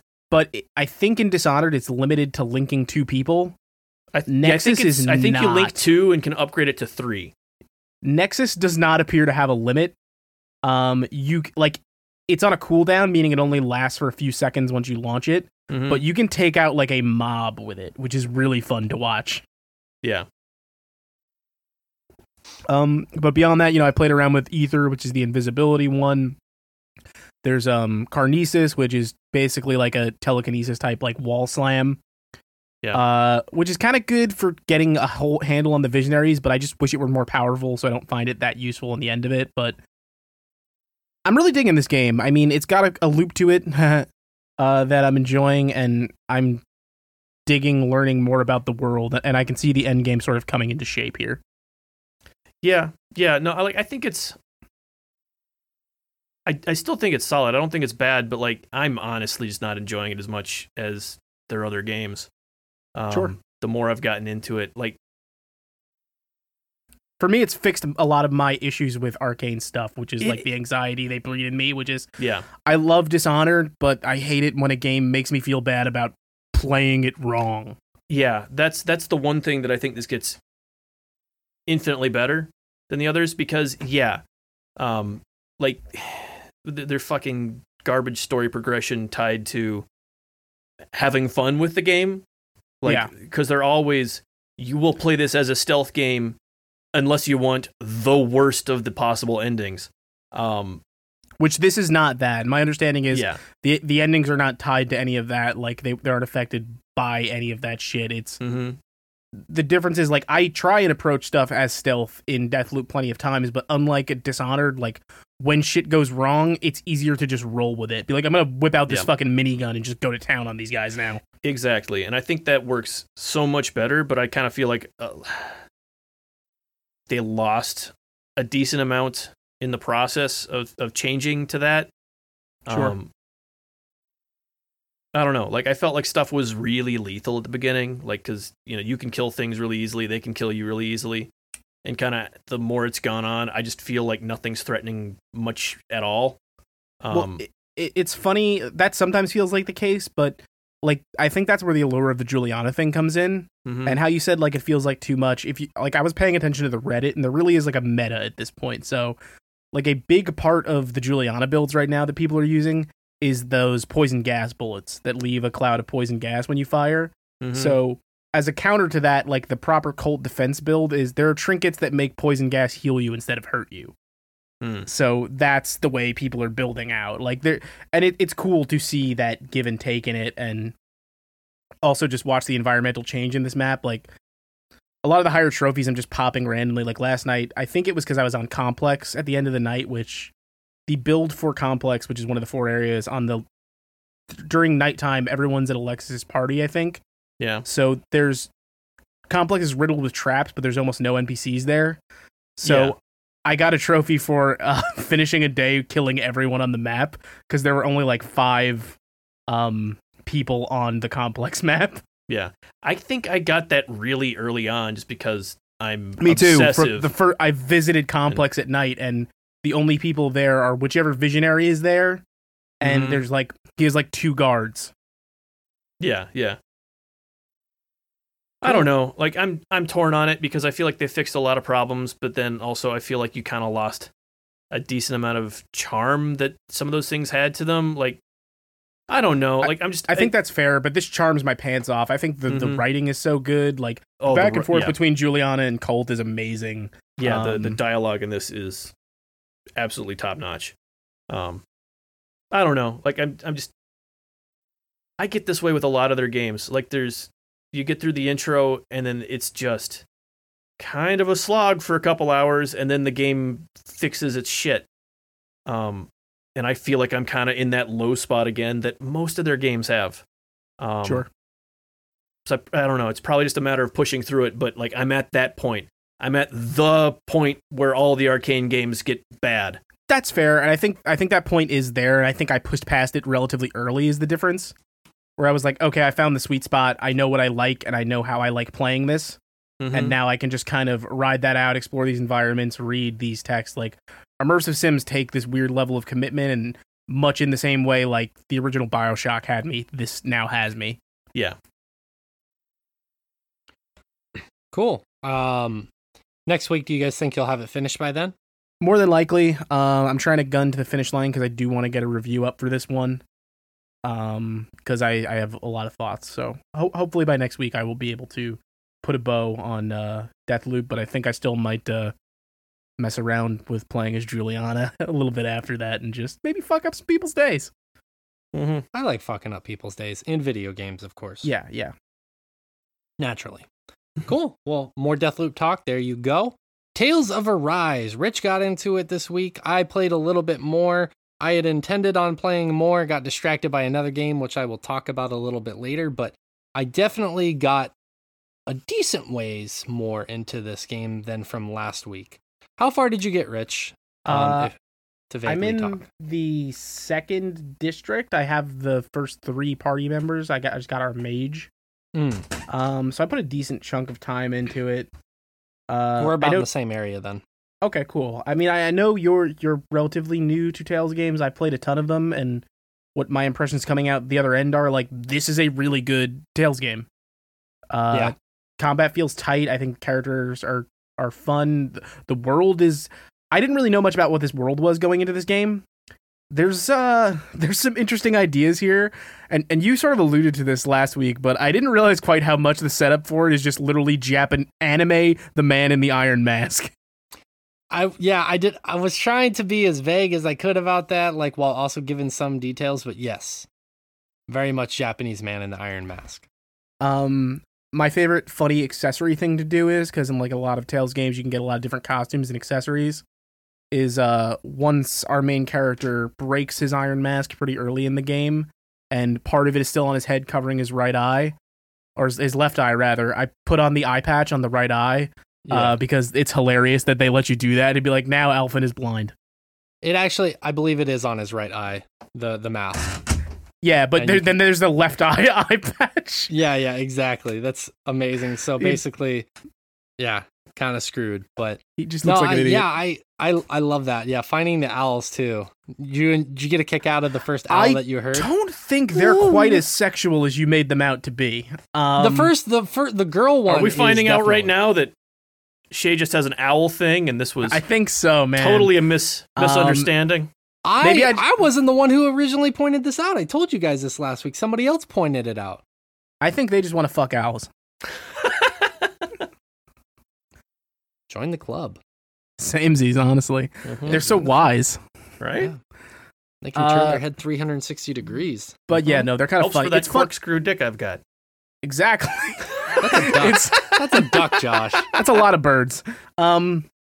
It's funny though, because now I find myself like looking for those owls because I want to see what the dumb cosmetic option I'm going to get from finding them is. Right? Yeah, exactly. Yeah.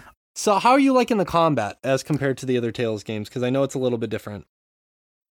It's good. I mean, I started messing around with playing as the other characters a little bit more just to get a feel, because they obviously have more of a unique vibe to how they play, but playing as the protagonist, Alphen, feels good. Like, his comboing works. You got to mess around with a little bit with the abilities you actually like to get like proper airtime and juggle, but right, it's easy to pick up and then about as complicated as you want to make it. Like, I feel like if you don't want to overcomplicate it, you could definitely just grind and brute force your way through this game. That's certainly an option. Right. But it's engaging. It's fun. I wouldn't mind grinding because I find the combat pretty enjoyable. Yeah, exactly. The combat is a lot of fun. It seems more, like I said last week, more simplistic than the other Tales games as well, to some degree. Is that correct? More so, I would say so. In terms of like the depth of switching to other party members and stuff, it's a lot more simplistic. But I still think it does plenty with what it's doing. Early tip for you as a newcomer to Tales, Shay. You're gonna want to sell a lot of stuff, but hang on to your weapons because there's typically always a upgraded version of every weapon later in the game that requires the original as part of the recipe. So if you want to get any of those later, you'll end up spending more money to craft twice. Okay, so don't sell weapons. Yeah, that's my tip to you. Okay. Yeah, I haven't sold any so far, and usually I try not to sell weapons anyways, because you never know how they're going to come into effect later on, you know? Sure. So, cool. Yeah, so I've gotten about the same place you have, and I have to mention that one of the funniest things in a video game that I can remember in some time was when you finally hit the title screen. I could not fucking stop laughing, because basically how it works is, I mean, it's in the early parts of the game. It takes a really long time to get to that title screen for some reason. Like, a lot of RPGs do that. Yeah, they do. It's like an epilogue sort of thing, really, is the way they frame it. Prologue. It's like the first 6 or 7 hours rather. it takes to get into that. Maybe not quite that long, but anyways, so you're going to fight the first Lord. You as the man in the iron mask, or Alphen is his name, with what's her name? I feel bad I didn't bring it up because I literally could not remember her name. It's something Shion. Shion. Yeah, it is Shion. Got it. Saying it out loud helped. But anyways, you and her defeat the first Lord in this fiery, furnace-ridden land. And then as you're defeating the final boss in that area, your mask gets partly cracked off. And then he's like, I remember now. And the music is swelling. And Yeah. Shion's just It's very anime. And he's like, my name is Alphen! And it was so, oh my God. It was like equivalent of the Death Note, I'll take this potato chip and eat it level of emphasis and ridiculousness. And when I saw that part, I was like playing at 9:30 at night. I was cry laughing so hard. And I went to YouTube, immediately found somebody else who had made a YouTube short of that exact sequence. If you have not played this game, you have not watched that sequence, make some fucking time, because it's hilarious as shit. It's so fucking anime. As somebody who plays a lot of the Legend of Heroes games, they do a lot of shit like that in ways that is so like, oh Jesus fuck. But did you groan and cringe slash laugh? Laugh? Yeah, no, in the way you do, but it's like it's almost endearing that they're still out there doing that shit. But it's hilarious. It's very, very funny. I did not expect it. I'm glad that that's what we got. Knowing what Tails is, I was not shocked by this, but it's still funny that it's there. Yeah, absolutely hilarious. The first boss that you fight is awesome. I really enjoyed that boss fight a lot. It was challenging, but not overly challenging in any regards, and it was very epic. The build up, everything about it was really cool. So I'm excited to see what happens further in the game and how the story progresses. The story's been interesting so far as you get into the next land. You're on a quest for murder. It's kind of the story's starting to really take off now, and it's fun and interesting. They've already thrown little twists and turns already in the second land that are keeping me personally engaged. One of the things I found kind of funny, and this is more like me and my logic science brain, was the mage in that area. She's like, oh, it's always, I forgot to tell you guys, because I guess I don't really ever think about it. It's always dark in this land. And then Alphen's like, wait, how does that work? Is that what the Renans are doing? And then she's like, it's really difficult to explain. I can't. So I do won't. it right now. Yeah, it was just such a hand wavy moment. No, they do explain it while you're there. And it makes sense within the lore of that world, but again, it is anime bullshit. Because a lot of the like buildup of the worlds are like these lords are siphoning a particular type of astral energy. And in that land, the astral energy they are siphoning is light. Mm-hmm. Exactly. And so it's always seems like there are better places to get that. You think so? Yeah, it was like when when she said that, the mage said that, my brain was immediately like, okay, so this particular world is rotating on its axis, so towards it never faces the sun in this particular land, which is weird because it's really close to the other land. That was all fire, and yeah. And like I'm sitting there trying to logic this thing out, and then I'm like, what the fuck am I doing? It's just an anime video game. Yeah. But like it was kind of culminated for me when she was like, it's really difficult to explain, I'm not gonna do it. And I was like, all right, I just need to turn the logic filter off. I respect that level of writing so much because it's so damn like, it's really difficult to explain. Oh, and so I won't. Well, all right then. Mm-hmm. Yeah, exactly. So, it's a fun game. Story's fun. It's really engaging and picking up. So it's sort of, I recommend this game very much. Even though Rich and I realistically aren't that far into it, I still recommend it. It's been a lot of fun. It's cool. Like I said last week, it's gonna be something that I'm gonna put a few hours in here and there when I can, in between other games I'm playing. So it's gonna take a while to beat this one. I should say I am playing the PS5 version, which runs like a fucking dream. Yeah, I have had no problems on my PS4 other than my PS4 sounding like a rocket ship, having zero problems with it. So it's been running pretty well. All right, next on the docket, Kenna Bridge of Spirits. Josh, you have been playing this game. I don't believe, Rich, you have some. I have it downloaded. I have not had an opportunity to fire it up yet. Too much going on, but I will get there. Cool. Yeah, I just found out today. I had forgotten to look it up. I thought it was a PS5 exclusive. It is also on PS4, so I'm going to want to pick up this game here soon. But I'm actually curious to hear, Josh, what you think about it. All right, so this is a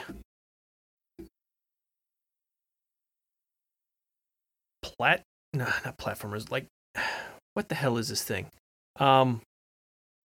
Action puzzle game. Action platformer type of a game. Like open world.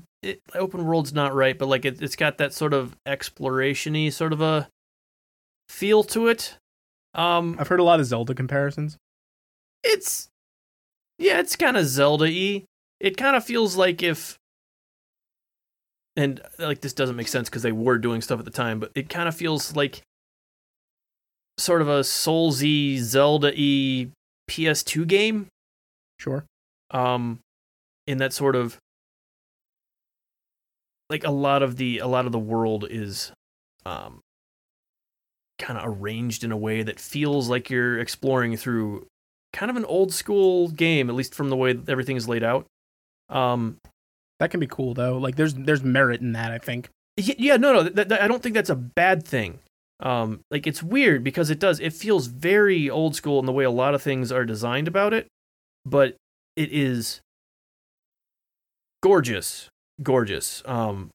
The art in this game is kind of what originally turned me on to it because it's from a new studio who has done animation work before. They released a bunch of different shorts for It's got almost a Pixar-esque look to it. Yeah, for other things previously, and so this is their first game, which, you know, I'm kind of expecting it to look pretty and not be much else, but it kind of feels special anyway, just because it does not feel like much coming out these days. And I'm getting some of these old, you know, feelings exploring this world that I've not in a while, and I've really been enjoying it. The story so far has been good. You can tell that they've made shorts before, because there's cutscenes and dialogue in it, and they are all paced in a way that you get the information you need quickly. There's not a lot of time spent kind of we've got 3 minutes to build a world sort of thing. Yes, like it very much feels like the sort of pacing that you'd get in a short. Like, yeah, like we have to tell this entire story in 8 minutes. So like they're not wasting your time with the way things are paced out, which I like. Again, like it's so pretty that it's just kind of fun exploring and whatnot, but I mentioned Souls before, which is not a great comparison. It still feels way more action gamey than that, like PS2 action gamey. But way more satisfying than a lot of those games were at the time. It's way more polished. The combat is actually really satisfying in the game. I don't know about on lower difficulties, but like they allow you to start. I can't remember if there was 4 or 5 difficulties. I think there are 4, and you can pick 3 of them to start with. But like I started on the hardest one, and it feels about right. Stuff's really challenging throughout, but still everything feels tuned really well. That your mileage is going to vary depending on what you should know that going into this, whether or not that's the sort of game you play. Right. That sort of action game, but I've been really impressed with it so far. Looks absolutely gorgeous. Yeah. It has been really fun. Like going into it, I thought it was going to be way more Pikmin-like or something because of all with the those little like spirit things that you're collecting. Sure. But they're more of like kind of a power-up, or not power-up, but like almost like a leveling up system. Like the more of them you find, you'll get more spirit energy for stuff. But also each of them you pick up follows you around. So you end up with just tons of these little things kind of following you around that end up looking kind of like like the forest spirits from Mononoke. Yes, that's what I was trying to think. Like I knew when we first saw it, there was something I immediately like had the equivalent of in my head. That's exactly what it is. Yeah, it's a very similar sort of a feeling to it, and the whole thing just. I've been really impressed from this being a first game from them. It honestly is kind of astounding that a game looks this pretty from a studio that. But it seems like that's their the first thing they know. Game. But yeah, like the animation end of it and the character design and world build, like that's the stuff they know. So that's cool that they're able to apply it here. Mm-hmm. Yeah, I've been really impressed by it. It's something I'm absolutely gonna continue to play. Cool. Enjoy my time with it. Has been excellent so far. I'll have to fire that up sometime soon. I'm glad to hear it's not just from you, but from other people as well, that it's living up to what I was hoping for. Yeah. I tried to avoid, after I made the decision to get it, to avoid much of the more recent stuff about it, just so I'd kind of. I'm doing the same. Yeah, come up with my own opinion, and I've been happy with it. Like again, I was a little bit off-put at first because again, it's got this sort of retro PS2 era feel to it at the beginning, and I'm like, is this gonna pan out or is it just gonna feel awkward? But it's somehow like the best of the PS2 era, sort of a feel to it by the time you kind of get used to it and whatnot. Yeah, it looks like a lot of fun. Definitely gonna have to play it before the end of the year is over for sure. $40. It's not bad. How long? Do you know how long the game is roughly? Have you looked that up or no? I think it was. I looked it up a while ago. For some reason, I'm thinking it's around a dozen, like 10 to a dozen, but I'm not. I do not remember offhand. I know I've looked this up, but it's been. I'm checking how long to beat. Yeah. Okay, cool. Yeah, I mean, not that it's a big deal, but I was just kind of curious at the. Length of the game, about 9 to 12 hours. It looks like. All right, so kind of around the 10-hour mark. 9 hours, 13 for completionist. Yes, which again, kind of like I mentioned before, if you're really enjoying the combat, like I said, the hardest difficulty is locked out, so it's something you might want to replay because I know I've really been enjoying the combat and would not mind going back through it on a harder difficulty. Unless it takes a drastic left turn somewhere that I'm not expecting. It is the sort of thing that like seems unlikely. I would be interested in playing this again on a harder difficulty. Cool. Well, maybe they'll add an uber difficult just for you, Josh. Yeah, I'm sure eventually they will once they, show us exactly how this game connects to Kingdom Hearts. Yeah, but you have to beat Sephiroth in the last chapter first before you finish the last boss, and then I'll show you that. Mm-hmm. Fair enough. Just write a strongly worded letter that you want a harder difficulty. Go fight Lance Bass, and then you'll know. There you have it. Kenna Bridge of Spirits. Check it out. All right, so this portion of the podcast, we have a very special announcement. We've been alluding to it for the past few months. We alluded to it on last week's show. and it's finally come. I'm going to let Rich tell you all about it. Rich, take it away.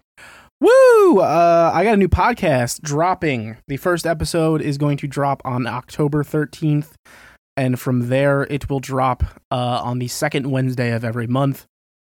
This show is called Chomping at the Bits. You're going to hear some familiar voices, one new one. Help me out with this. Is a very research-intensive show. Basically, this is something I've wanted to do for a long time, which is a show about old games. Like, in depth. Every episode will be targeted on one game. We will talk about its history, its relevance to us, our first experiences with it, whether, that game is something we feel everyone should experience. Like, just really getting down into it and talking about the games with it. The first episode, like I said, drop on October 13th, and it is on the original Donkey Kong, the arcade classic. We sit there and talk about Donkey Kong for almost 2 hours. This is like a huge endeavor for me. So Shay and Josh have kind of taken the approach with me that I'm going to let them know all the time what the next episode is going to be about and leave it up to them whether they want to come and be on the show. But we do have a regular crew for it, and recording that first episode has been a lot of fun. And I'll go ahead and give you the guys the skinny on this right here, because I'm going to be putting the schedule out somewhere first. That first episode for Donkey Kong is in the can. It'll be edited and out and dropped in the main feed on October 13th.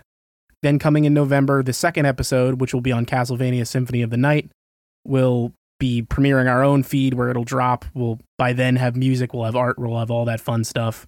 And then our first 3 episodes are planned out. So you're getting hit with Donkey Kong, Castlevania Symphony of the Night, and then you are getting a twofer with Street Fighter 1 and 2 in a single episode. So I'm really excited to do this. I love old games. Everybody knows that about me. That's not new information, but for me to get to gush on old games ad nauseum is going to be a lot of fun.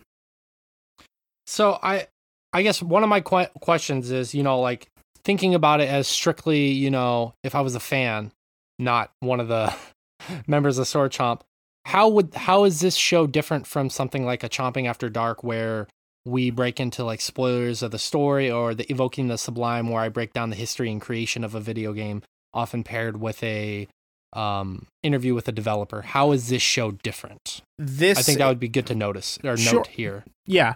Whereas Chomping After Dark is more about the actual story. We might talk about the story, but that is not the focus here. The focus is on development history and personal history, like talking about the first time we experienced this game, what went into making it, the stories behind that, as well as why it was so successful and why it's important and why it's still important and why it's worth discussing. Like, a lot of personal history on the game, and then just opinions on the game and why it is important to us and why it's something we felt was important to talk about. Yeah, so it's like the history is part of it, the story is part of it, the creation's part of it, but it's more about the relevancy and like the impact. That's kind of like the main focal point of this podcast, correct? Yeah. It is. Yeah, I wanted a history podcast is the way I would put it, but it is about the relevancy, staying power, the heart of these classic games. The only real rule we've laid out is we want the games we're discussing to be at a minimum of 10 years old. We're starting way further back than that because it just makes sense for the start. Yeah.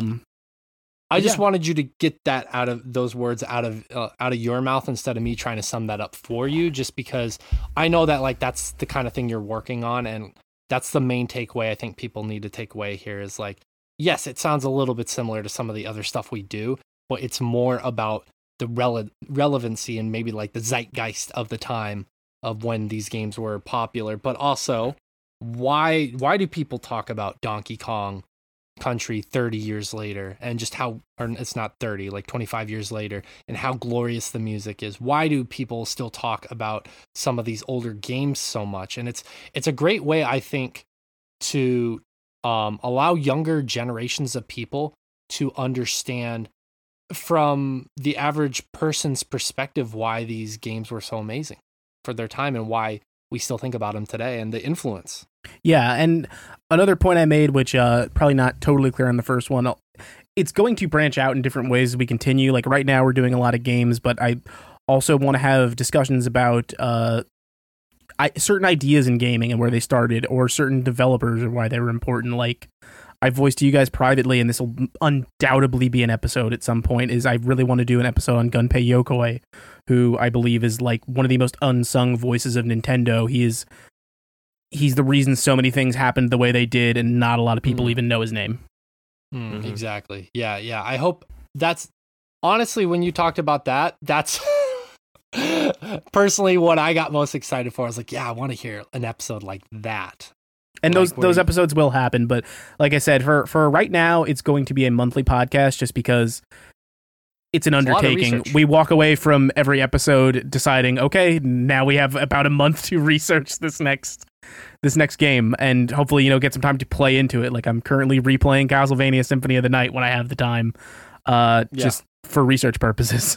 Yeah, it's good, man. I'm really happy that you've been talking about this podcast for quite some time, and this is just kind of like an insider for you listening, you the fans. It's a passion project for me. It really is. It's something I've always wanted to do. It's just like, you've been talking about this since, I think, towards the end of last year.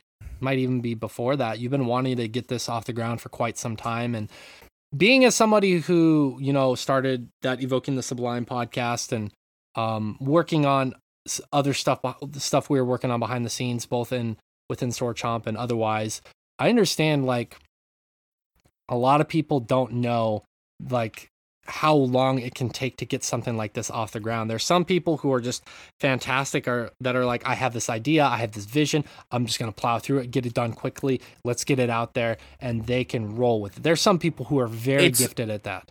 An arduous road. One of those people. Yeah, I think I'm the same way, Shay. Yeah. So to try and get this stuff off the ground is, just getting it off the ground in and of itself is a feat. So I'm really happy for you. Thank you. Yeah. It's an arduous road from conception to we're sitting down and recording this thing. I have 5 fucking pages of notes. If you've ever really wanted to hear a solid 45 minutes of me and 2 other grown men talking about Billy Mitchell, then this is the podcast for you. Exactly. So October 13th, be on the lookout for the main feed. Rich will be dropping that in the main feed. After that, we'll be working on putting that in its own feed, and we will have another podcast in our lineup. We will have 4 podcasts again. Woo! So, there you go. Very excited. There you have it. So, anyways, let's get back to the games now. Lost Judgment. Rich, this was a game pretty much tailored for you. Surely. I'm probably never going to touch this game, you but bastard, I know man. You love it. I know Ray loves it. Ray is going to be getting a review up on the site for this, just because as much as I would love to do it, I am swamped with a million other ones right now. So I passed the buck on this, and I'm going to just slowly savor Lost Judgment. But Lost Judgment is the sequel to Judgment, which is basically a spin-off of the Yakuza series. For anyone unfamiliar, a spin-off in the sense that it is set in the same city, in the same universe, but doesn't have any of the principal characters of the Yakuza series.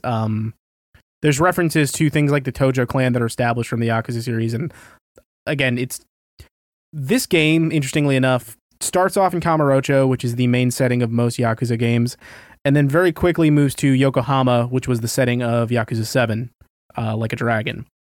Because, they made all those assets, so they got to use them. But this game's kind of wild. I'm still early hours, but for anyone who is unfamiliar, I won't get too much into the nit and grit of the original Judgment story, but the basic setup for it is you play as Takayuki Yagami, a former defense attorney turned private eye, and a lot of the first game is about why he stopped being an attorney. Shay, I'm sure, is probably more familiar with this than most listeners, but the legal system in Japan is skewed in such a way that 99.9% of people involved in cases like this are found guilty. Like, people don't really get off on charges when something goes to trial. And Yagami's story basically in the first game is he gets someone off for murder, and then they're immediately arrested on another murder charge. And so he can no longer get work as an attorney. And he takes to being a private investigator, and some crazy stuff happens there. But this game picks up shortly thereafter the original game. Tax detective agency is still struggling. He's living out of his apartment. But you'll enjoy this, Shay. Not only are there many Sega arcades you can play things like Sonic the Fighters in Kamurocho and Yokohama, a terrible game, but Tak actually has a Master System in his office that you can just go and play games on.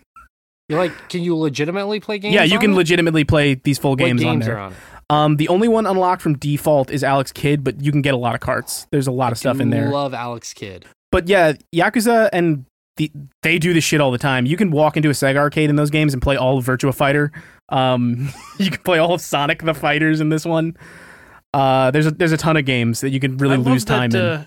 I love that we're getting back to the point where full old games can fit in new ones. Again, it's the best. Because that was such a huge deal when Maniac Mansion was inside Day of the Tentacle. Yeah, it's the best. It's funny. I'll swoop back around to that because there's a fun story in this one involving Virtua Fighter. So the setup for this one is two of the sort of side characters from the last game give you a call towards the beginning, and they've set up their own detective agency in Yokohama, and they've taken on a big case and they need your help. So you head on out to give them a hand. And the crux of this insane case is that basically they're investigating bullying at a prep school. And it starts pretty simply with them like setting up cameras, and there's some weird legal stuff that happens there to try and catch these kids bullying. It's all wrapped in a bigger mystery about this cop whose son went to the prep school. The son ended up being bullied so much that he took his own life, and the alleged aggressor who drove him to this, his body is found, and the father, the police officer, knows where it is, and there's a bigger mystery like at the heart of all this. But basically, Yagami has to go to this school to investigate bullying, and he ends up becoming a club advisor so he can stick around. So there's a lot of like Persona-ass shit in here with like social links and helping the dance club. And I was actually mentioning, hilariously enough, if you want to get in with the esports club, you have to show them you're pretty good at Virtua Fighter. That's awesome. It's pretty hilarious, but it's so much like Yagami is beating the shit out of children at times in this game. For anyone familiar with the combat in Yakuza, this is back to not this Yakuza 7. This is a traditional Yakuza action game, but straight up like 45 minutes in, there's some ruffians in Yokohama like attacking a restaurateur, and Yagami just beats the shit out of these kids, and nobody really seems to care. It's funny now that it's kids, but it's very much the sort of, oh, Batman doesn't kill anybody. No, he fucking totally killed that guy, the way a lot of these fight scenes are framed. And that's kind of been a thing in the Yakuza games for a while. But it's great because they're so silly, but like self-serious with the right things. And I should probably mention self-aware with the other things, it seems like. Yeah, I'm playing this on PS5. There's no PC version of this for some very specific reasons people might be familiar with. The actor who plays Yagami is a very, very popular Japanese actor. And his talent agency is very precious with his image. So you'll notice some weird stuff in here. Like, for example, Yakuza games usually have all these vending machines where you can go buy like Boss Coffee and like real branded stuff, and they'll actually show the character drinking it. You can still buy those items and use them as health items, but like animations where Yagami would literally be drinking it are not in the game because his talent agency won't allow him to be seen like drinking a brand. Wow. I'm not surprised. Japan is very like that, is my understanding. I'm sure you know better than us. And Korea. Oh, with K-pop stars and stuff, yeah. But this guy, I feel bad because I had his name written down somewhere, but he's very big in Japan. Great performer, like such an image for him. Like Yagami is a man in his mid-30s walking around like with like he's always wearing a leather jacket and tight jeans and a biker chain wallet. In this game, very early on, he literally gets a skateboard, which I guess is just to ride around town on. So that's new to the series. You can ride around on a skateboard to go faster, which is honestly, I was hesitant, but it's actually pretty fun to just have a skateboard to have access to in these games. And again, the Kamurocho is still in it. Yokohama is the main setting. A lot of Yakuza games really limit what you can do with those maps by having construction and stuff like that. This does that and cuts off entire sections of Yokohama, but it kind of makes up for it because you also have this huge interior of this entire prep school where a lot of the game takes place. So there's a lot of new environments. Much like the first game, very interesting story hooks, a little bit more drama-y than even Yakuza is. But there's still plenty of silly sub-stories and fun stuff to be had. As far as the Yakuza action combat goes, this is the absolute smoothest it's ever felt. It feels pretty amazing. Cool. That's great. And Yakuza 7, like I said, was a turn-based RPG, like a dragon, and it's great. But I don't think I realized how much I was missing this traditional combat until I fired up Lost Judgment. So yeah, early hours, but it's great. It's real fun. I'm definitely going to see this one through. Like, there's no doubt in my mind when I picked it up I was going to, but so far, great. Cool. I'm really happy, man, because I know that like this is your specific type of game. It is 100% my jam, yeah. Yeah, exactly. Cool. Well, you're not close to being done with this game, right? Like, not remotely. I'm maybe 3 or 4 hours in. It's probably like close to 30 or 40 hours. Cool. I'm excited to hear more updates on that. Eastward is a game that both of you have played. I had meant to play it this week. I just didn't find time to, unfortunately, in my busy schedule.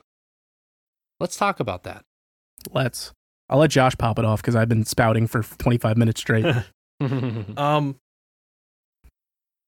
Eastward is the game of the year. It's a very much a love letter to a lot of old games. There's a ton of Earthbound and Zelda DNA in there. The game kind of starts out like the beginning of Gurren Lagann. Oh, 100%. Underground post-apocalyptic city, yeah. Yeah, where everyone's, almost cult leader type. The mayor's an asshole. Vibe to the society that's going on there. Just because of the logistics of all living underground like that, but it's very much the mayor's a dick, but he protects us attitude. Yes. It is gorgeous. It is a pixel art game that is very much doing the high pixel type thing that a few games have done, where there's particle effects and lighting, and just the game is gorgeous. And then again, it's got some of the like bigger sprites going on. A lot of the sprite aesthetic is kind of very similar to like the Earthbound style, but with way more animations to them. And what's crazy to me is like it's definitely that Earthbound style, like you're saying, Josh. But then I feel like so many of the ancillary characters strike me as like that over the top design you remember from like older Zelda. Yeah, where like these characters just are so distinct, and like I think of Jasper, for example, is like the standout. He's a very over the top character. He's basically a fucking court jester, but so much emotion, and except for that bit about the Night Stalker, but we don't have to get into that. There's so much there. Yeah,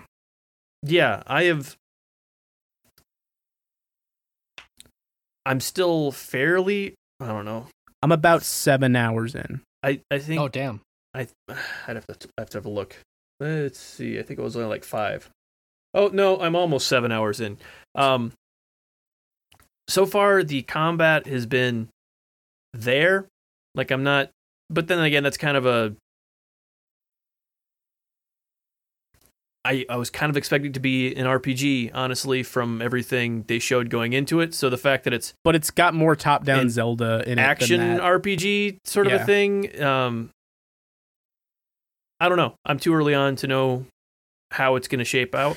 But yeah, it seems like there's still a lot to go. Like even when it takes a while. There's I don't want to even harp on what it is because I don't want to spoil anything. But like, there's a moment in this game when you get out of the first city. The only thing I can really hearken it to is like the first time you see Midgar from the top in Final Fantasy VII, and it's literally comparable to like that moment on a train where like the lighting completely changes, and it's just like, and that was the moment. That's like 4 hours in, but that was the moment when I was like, "Fuck, this game's brilliant." Yeah, there's a lot of cool stuff going on there that I've been really impressed by. It is absolutely something that I am sinking a ton of time into. Like there are a lot of games that I want to finish currently, but like this is one that's like really got its hooks in me. Like I've been sinking some time into this game. I think that 7 hours is in 2 sittings. Same for me. I'd be shocked if I am not done with this by the next time we record. Yeah, same. It is just really, really charming with the way they do so much of the character work. The writing is interesting because you play as a silent protagonist, but also you're playing as 2 characters, really. Yeah, you're playing as 2 characters, one of which is a silent protagonist, and the other one won't shut up. Yes, yeah, which I think is a really cool dynamic. To kind of, it's good. It's good. I'm really enjoying so much of the, like just again, it's like it's built off of a lot of the old framework. I don't know. It's funny what you said, the silent protagonist thing. Like, you wouldn't expect that to work, but it works in the way it's framed as like an adult and a small child of like Sam's constantly being like, John, look at this, and John just kind of like plodding along. It just, it works so well. Their dynamic is really great. I'm loving it. I am absolutely loving this game so far. It is. I have always liked that high pixel art style of like, okay, we clearly love the old aesthetic. It had its limitations.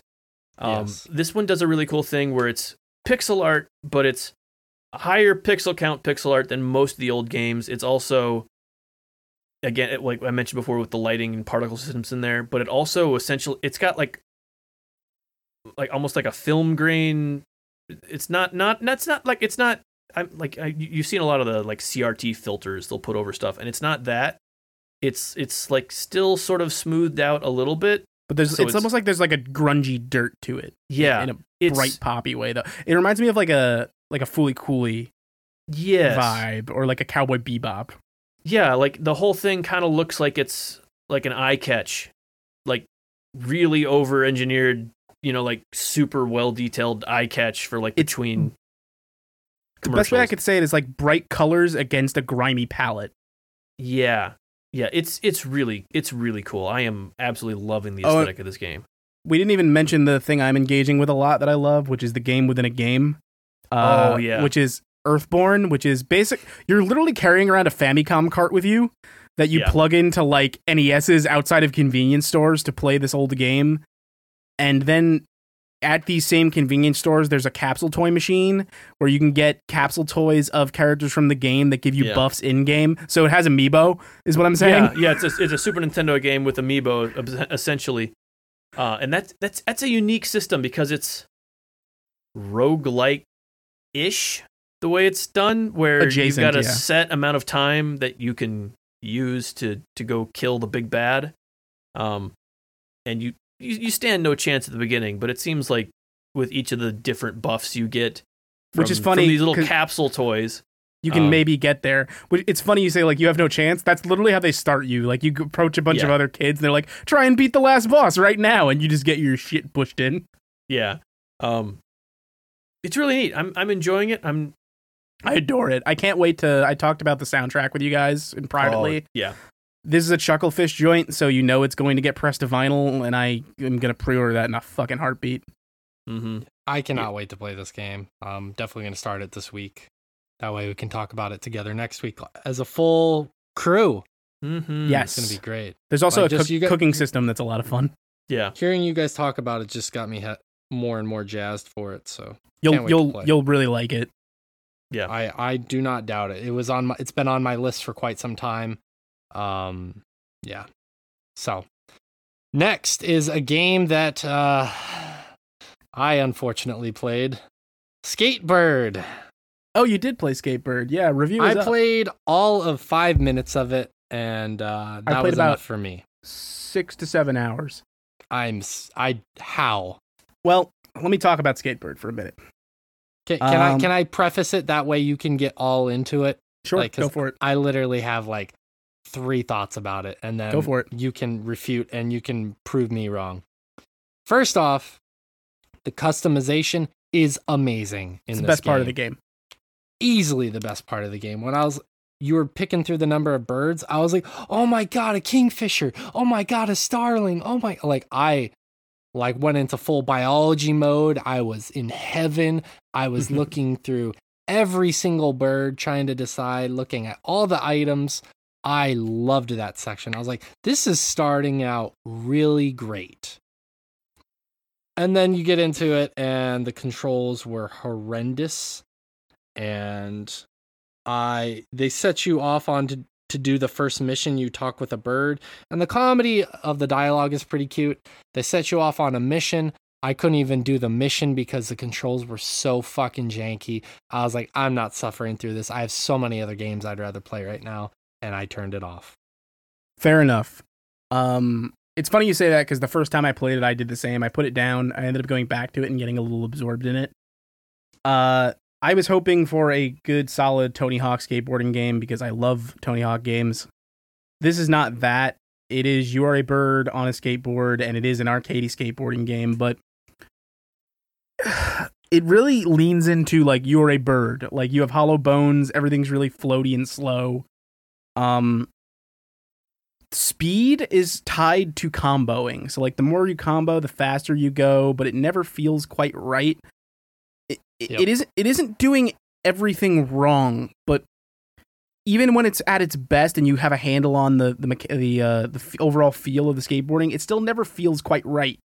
Like, there's some cool level design ideas, the writing is fun, but it's just off enough to cause problems, and I kept plugging away at it. I reviewed it.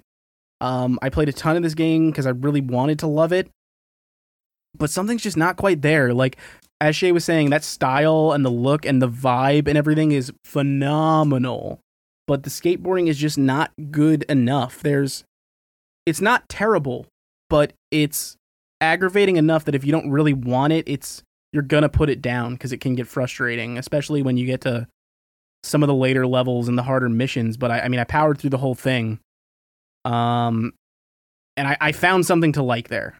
And especially because it was on Game Pass and I didn't buy it, there was more of that there. But I mean, you can check out my review. It's not something I would really recommend to a lot of people.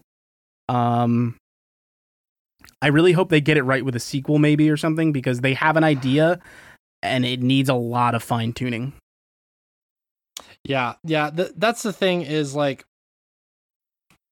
I will say there's a lot of potential there, but the physics do not warrant you spending a single fucking dime on that game at all, because you have to have Buddha-like, godlike level patience to fucking even muster the desire to want to turn on that game after experiencing the physics. I should say I am the most impatient man in the world, and I beat this game. Rich, like, look, here's the thing, though.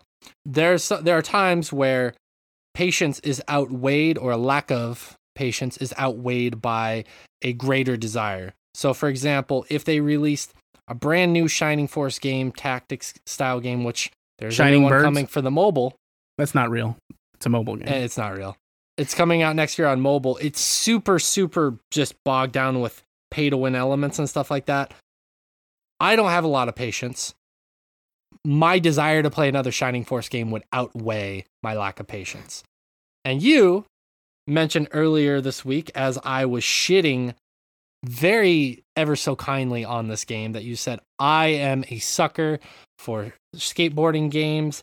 I love them more dearly than most people. And I think that factors in here to why you stuck with this game. It definitely does. It definitely does. And I'll fucking spoil my review here. I still put it as a skip it. I don't think it's really worth anyone's time. If you really like skateboarding games and you have Game Pass, give it a shot. You have literally nothing to lose. But I wouldn't recommend you go out and spend $20 on it. What'll end up happening is you'll turn it on, you'll play it for 5 minutes, be like, what the fuck is this shit? You'll turn it off, you'll grab your keys. If you're generous, you'll put on a mask to protect others, drive to the nearest grocery store, grab one of those metal Brillo pads, and scrub your fucking fingers and your eyes until they bleed. And then you'll be happier that you did that. But there's a spy bird named Sam Kingfisher, and he wears the Splinter Cell goggles. Not worth it. 10 out of 10.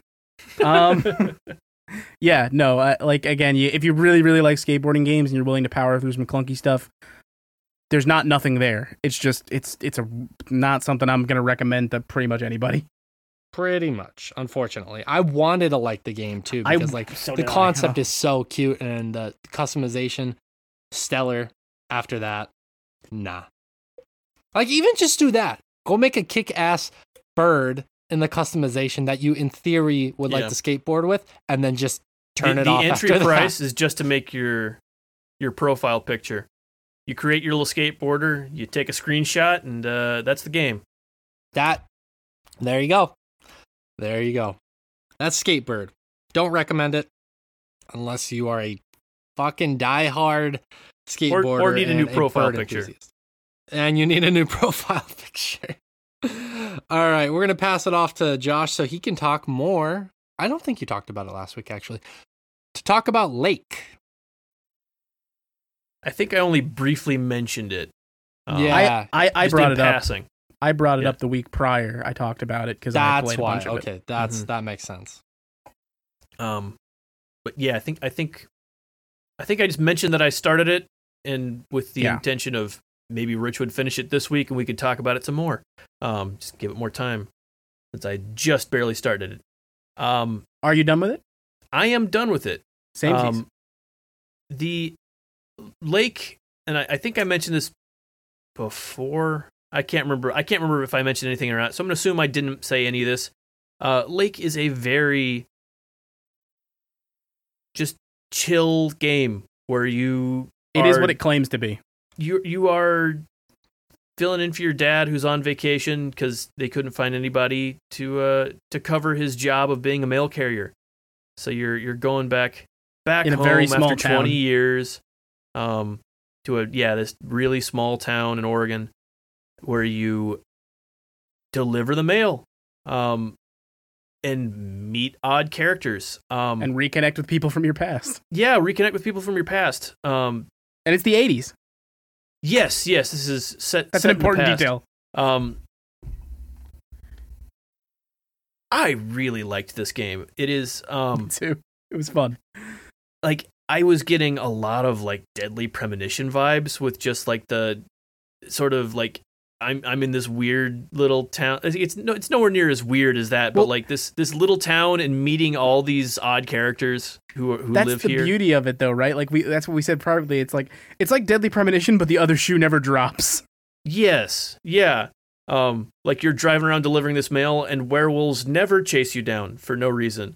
You just talk to a lady at the convenience store and go about your day. Mm-hmm. And she's always displeased to be there at that convenience store. That the cashier Nancy is never happy to be at work every time you speak to her. So who would be? Not name. Yeah, like it is. I really, really enjoyed this game. It is something that it's exactly what it says on the tin. You go there, you deliver mail, you talk to some people. Like that's it. Like it's not you hang out at the video store. Yeah, there is not an awful lot more to this thing. There's kind of an element of kind of choice in it as far as like the ending they give you, which is still very vague. But like, oh, are you going to go back to the city after this? Maybe you want to stay in the small town life.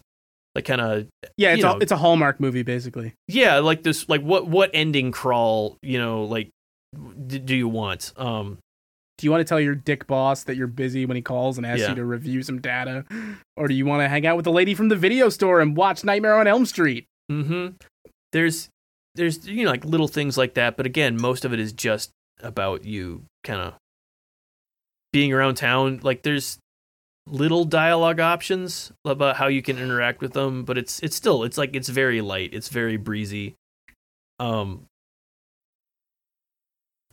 There's an in-game radio that has old songs from the 80s, which most of them are lesser known ones, so they could license them, but still songs from the 80s nonetheless.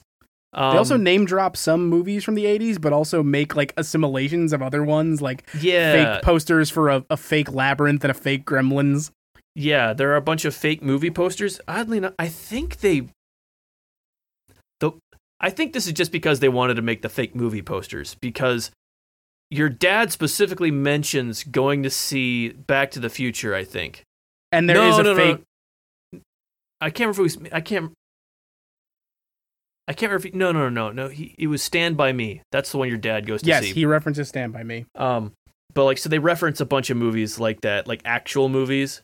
Yeah, the same and thing. Then they like have a bunch of like fake movie boxes and posters and stuff, which is just funny.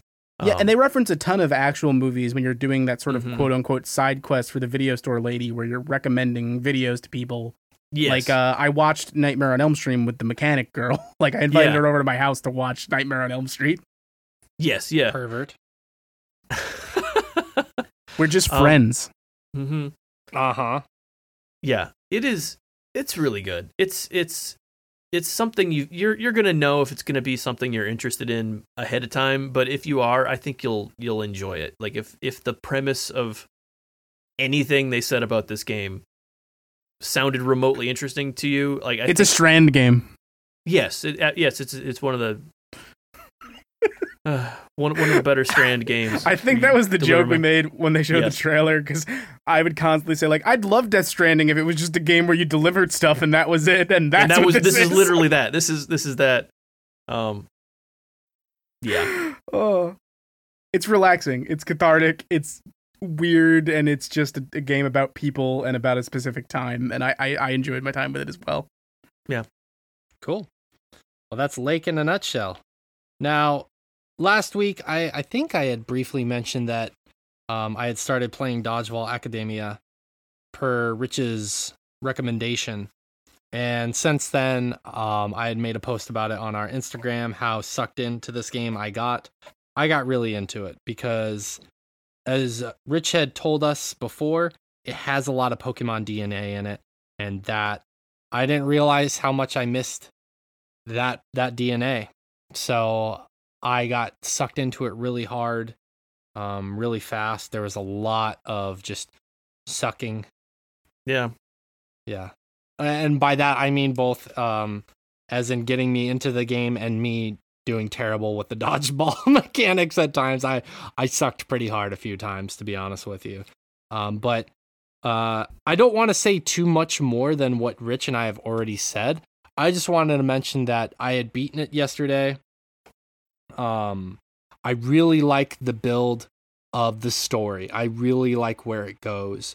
For a while there, like the middle portion, there is a little bit of a noticeable dip in quality. I think they could have probably got rid of it drags in spots.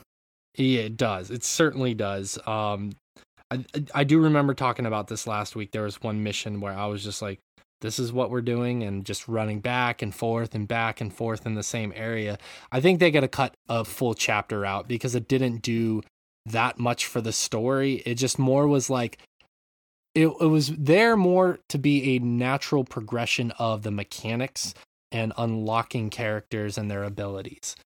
Essentially is what it felt like. Just giving you things to check mark off there in terms of the combat. It was the training montage before the tournament arc.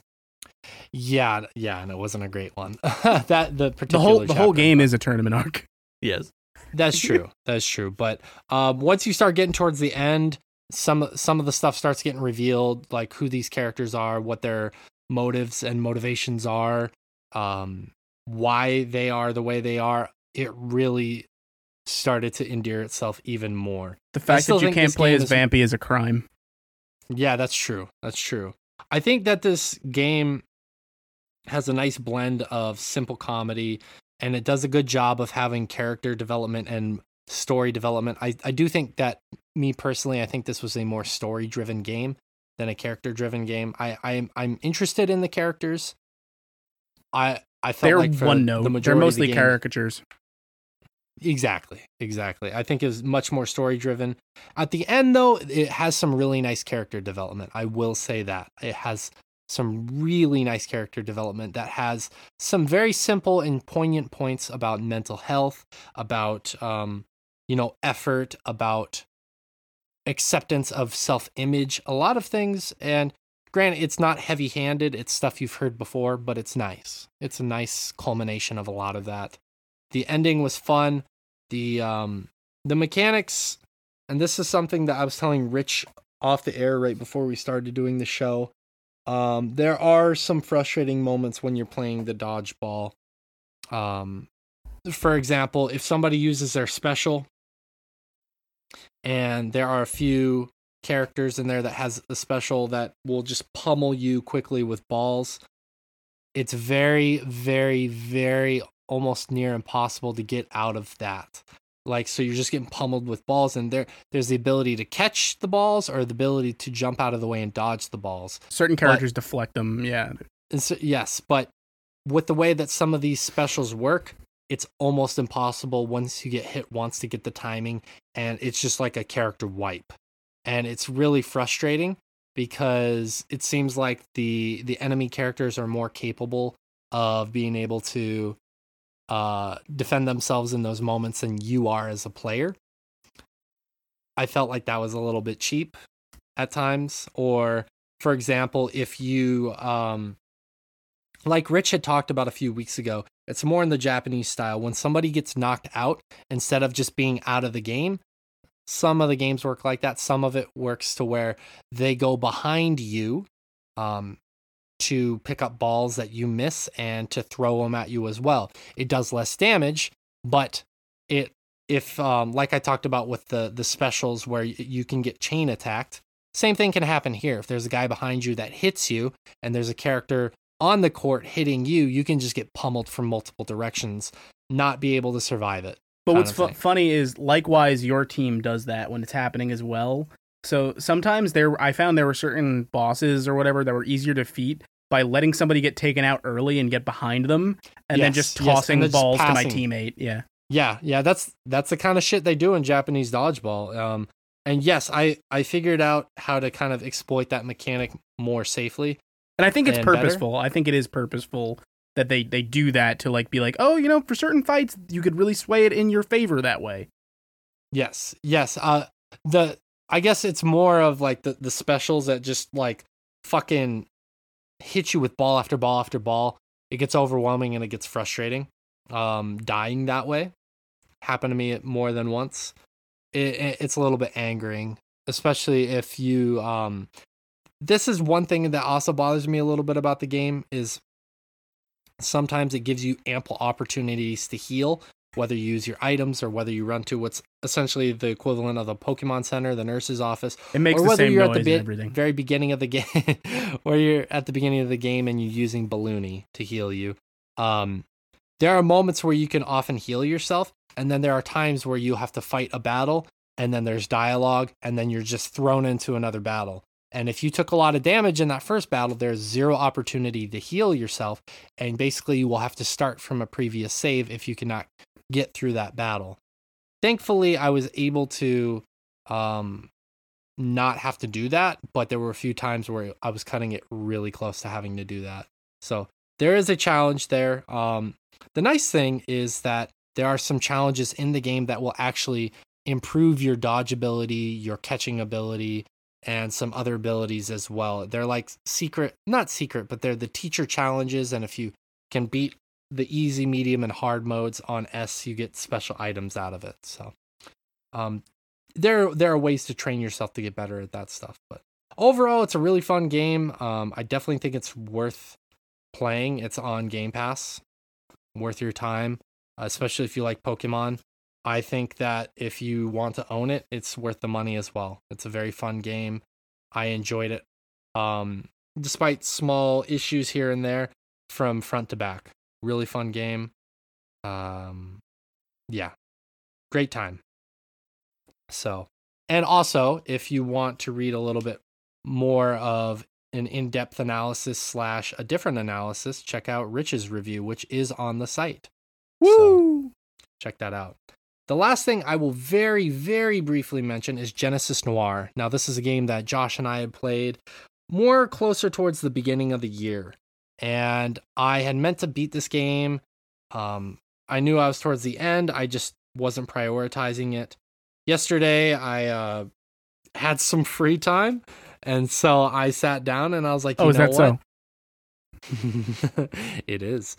I had some free time and I was like, you know what? Fuck it. I'm just going to knock this knock this out.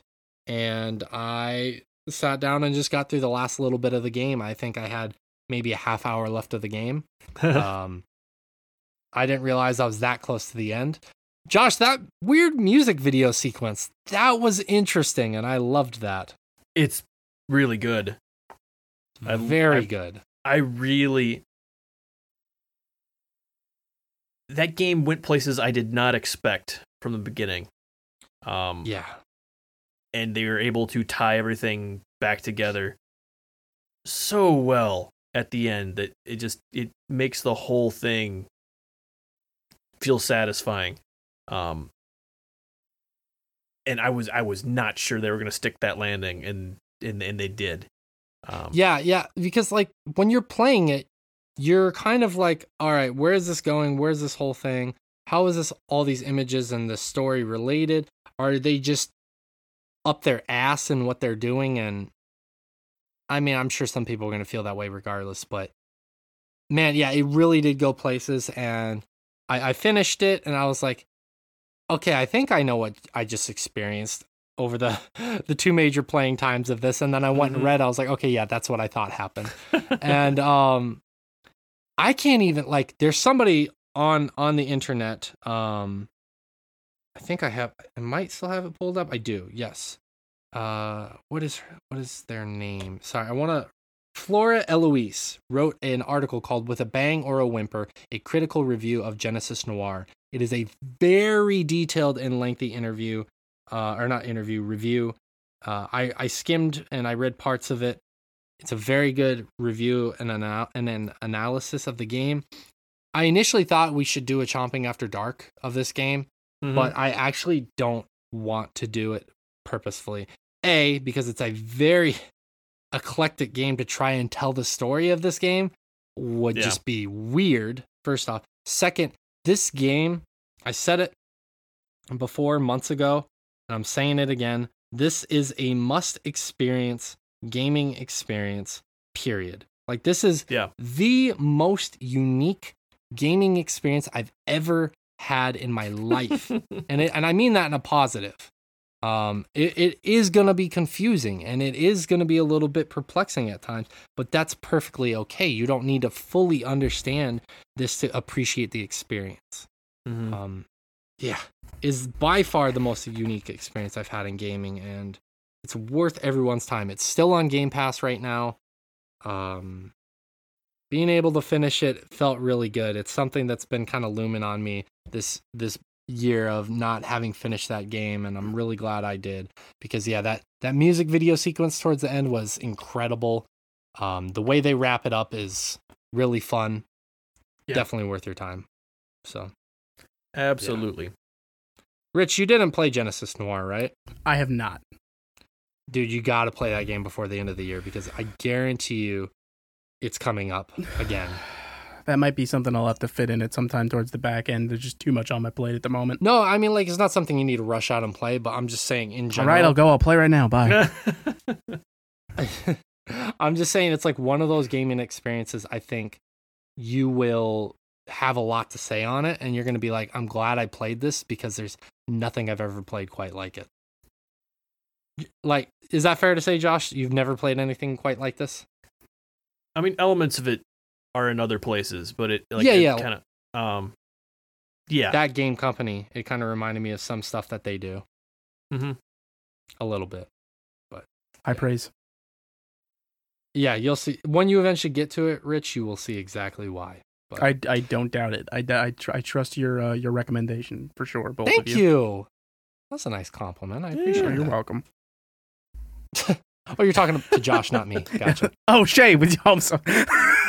I mix the voices up all the time. You too, buddy. You too. Josh. Right, we're going to take one more quick break. We just talked about a lot of games. Give you guys a few minutes to refresh. Let us run an ad of ours, and we will be right back with the back end of the show, which is all social media stuff and Patreon stuff. Don't go anywhere. We're going to be right back. Okay, bye.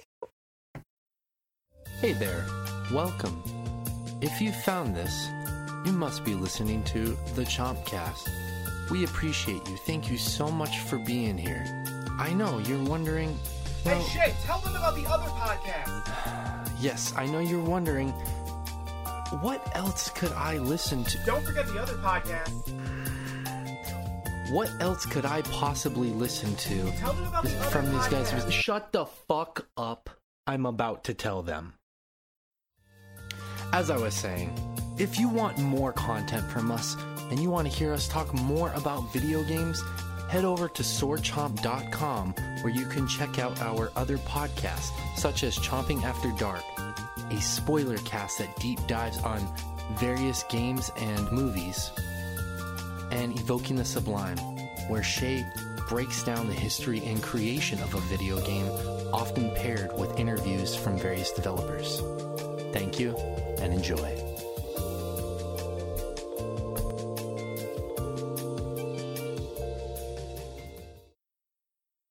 Ladies and gentlemen, we are back. I don't know what the fuck that was, but we are back. We're going to do our Patreon question of the week. If you are a patron at the $1 tier and above, you get access to our special poll or question of the week. Sometimes it's 1, sometimes it's 2. Sometimes it's going to blow your fucking mind. Other times it's going to make you cry. We did a question of the week, and I put it on our secret Instagram. I said it's probably the hardest question I will ever ask you guys. What is objectively the best video game of all time? And I said, not your favorite, the best. And so I'm going to read some of these to you guys. I want you guys to reflect on them, and I will do the same with you guys. All I'll do is yell wrong. Okay. Tawny S said Tetris. It's Correct. a perfect gameplay loop, and its simplicity is its brilliance and the reason why it's still relevant to this day. And or the reason why it was boring since the beginning. That actually would have been my answer, too. I think Tetris is like the objectively perfect video game. It's an amazing video game. Like, anytime I play it, I have a good half hour of fun with it. And I think never it's regret it. hilarious, actually, that I said I was just going to yell wrong, and then the first one is exactly what my answer That's would have so been. funny. You know, Rich, I actually knew that was your answer in the past, so I knew that you were going to... I was trying to fuck with you on that one, even though that was the first person who... Tawny was the first person That's pretty who good, answered though. it. Objectively, though, I think that is the objective correct answer for all the reasons he said, and also it's just... Anyone can pick up Tetris, but it is like infinitely difficult to master. I fucking love Tetris. Yep, absolutely. Sai, our good buddy Sai, said, Link to the Past, it's the best and a favorite. I think there are some issues with that game, so I don't think that's wrong. I don't think it could objectively be the best, but it is a damn good game, especially recency bias coming into effect there. It's fucking great. It's a wonderful game. Goddamn masterpiece, but like as far as like universal, like Tetris is like, I feel like anyone can pick it up, and that's what puts it above other stuff. Yeah. Yeah. All right, so this one's going to be interesting. Hold your thoughts. Rich, don't yell out wrong until I finish everything, please. I know you like to. Just hear this one out. Nameless host, our buddy Fletch, said, technically or story-wise, I think The Last of Us has the best story in games, the first one. Overall, though, I think Skyrim Special Edition is the best game. There is so much variety in what you can do and how you can play. You can spend 100 hours without even touching the main story. It's not my favorite, but I have to believe it has to be one of the best gaming experiences. The ability to mod Skyrim also helps its stature. Okay, now you can yell wrong if you want. I don't even think Skyrim is the best Elder Scrolls game. Yeah, I personally liked Oblivion better, but I was leaning towards Morrowind. Like I people really like Skyrim more than I think I'm the outlier here, if I'm being honest. People really like Skyrim. I didn't I'm even not finish one it of those because people. I Nobody disliked did. it. Nobody did. I don't know. Like I don't know what the story of Skyrim is. I've forgotten at this point, to be There's honest. a dragon, I'm pretty sure. There's a dragon. Oh, that's right. The dragons and the dragon priests. I've never even gotten as far as like talking to the Greybeards or whatever the fuck they're called. Like that part where you have to go to the mountain, I was like, boring. And honestly, I think the reason this would be that is the you can spend 100 hours without touching the main story, because And the parts I did like of it were just the Were not the random main shit story, I'd wander yeah. into and Mhm. just discover. Some of that Yeah. was really fun, but like that's the funny part is like, yeah, to its credit, what I was saying there is like, I never did even come close to finishing the main story, but I still played a lot of that game. yeah, no, I'm sure I probably put in a few dozen hours. But like, I hear yeah, they're adding. the I hear main they're adding story fishing. is just there. So I heard they're adding fishing.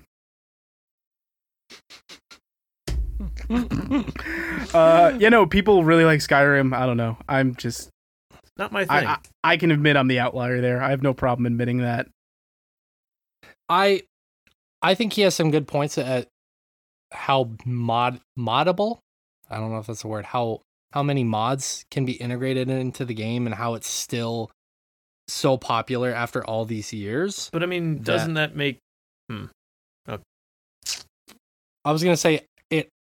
I could see it being a contender for one of the best games of the modern era, for Okay. sure. For sure. I think on that token, I think my vote, if that's the metric, Counter-Strike is the best game of all time. I wasn't gonna say that's the only metric, but yeah, fair point. Counter-Strike is another, Because I of think like that- half the games that have come out in the last few decades were at one point a Counter-Strike mod. That's true. That's true. And There's a coworker of mine, older gentleman, mid-60s, mechanic, not a big video gamer. To this day, he's told me this countless times. His Thursday night is he gets home from work, he cracks open a beer, he plays Red Alert. that's so dope. That's awesome. That's so dope.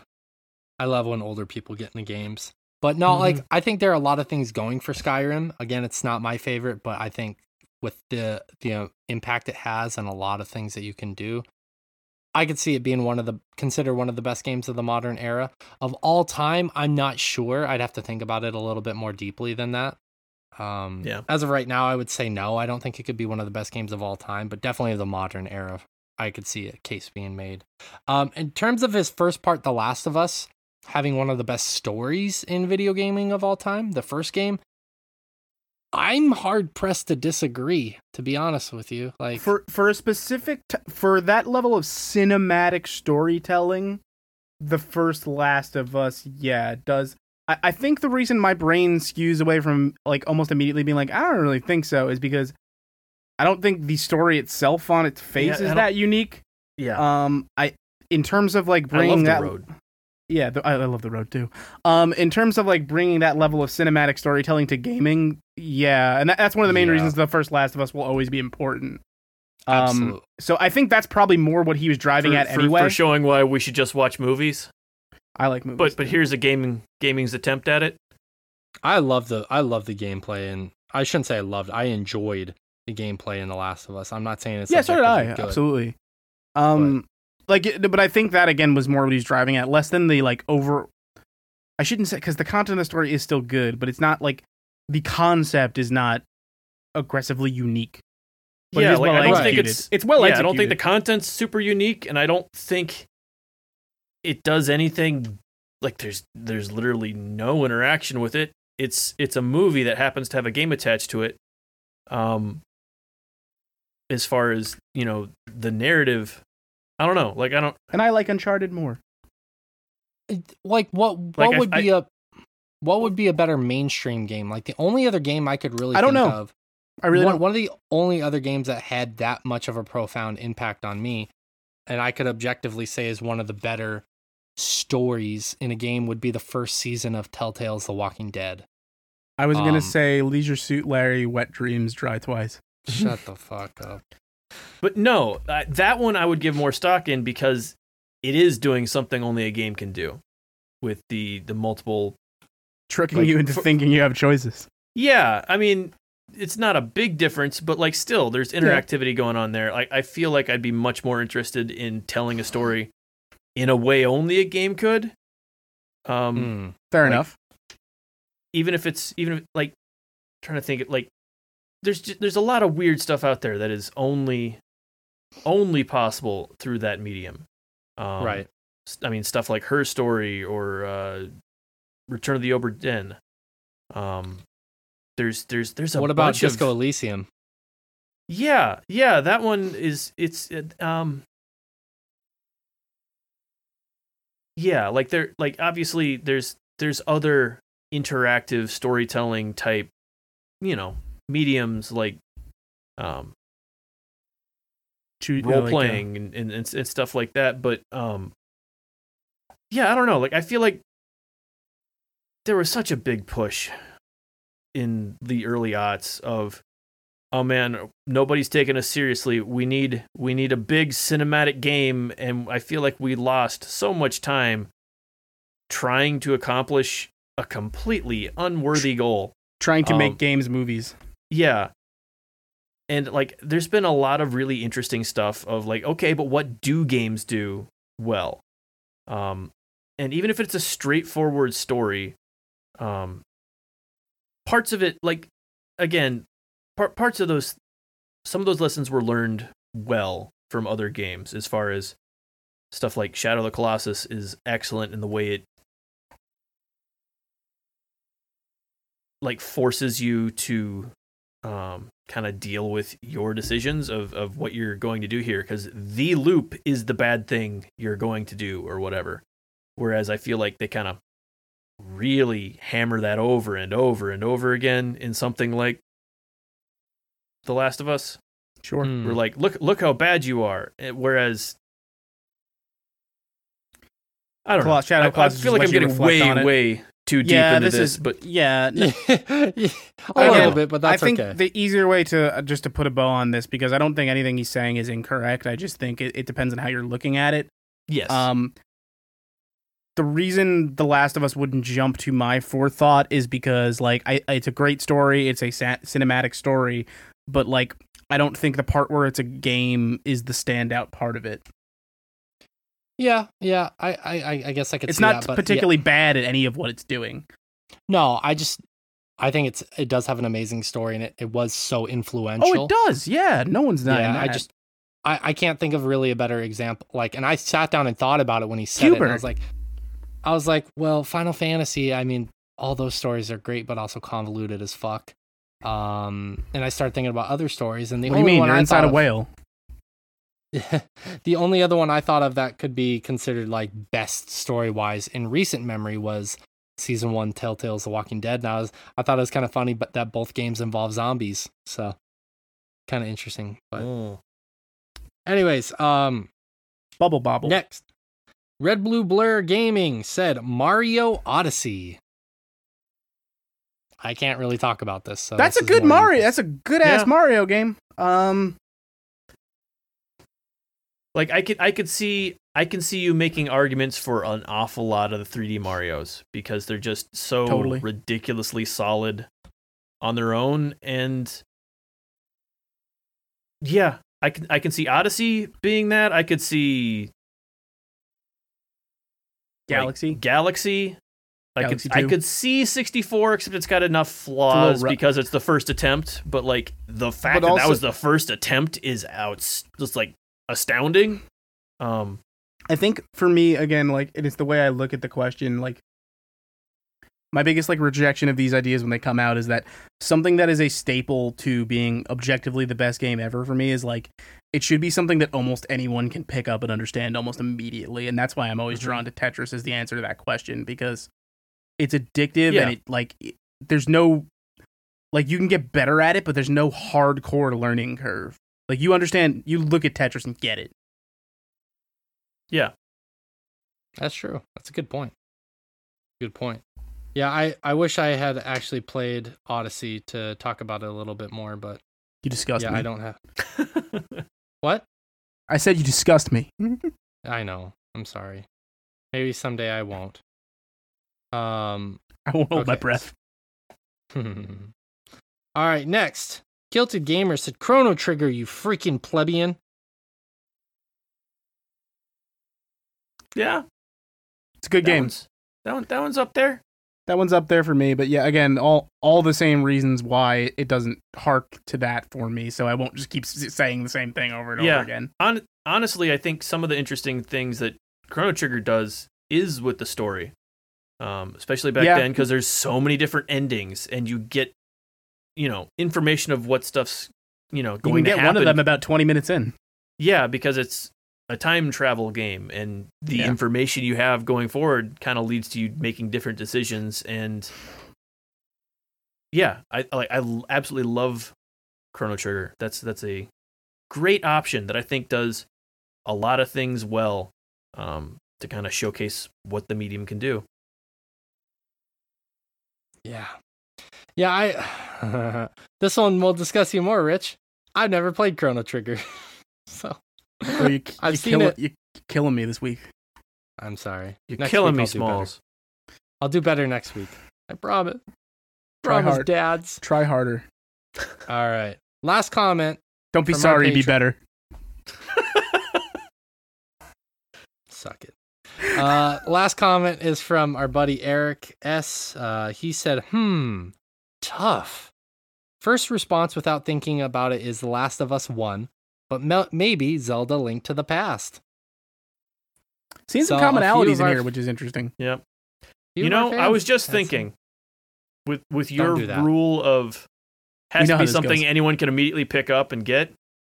Super Monkey Ball. Hell yeah. Is that?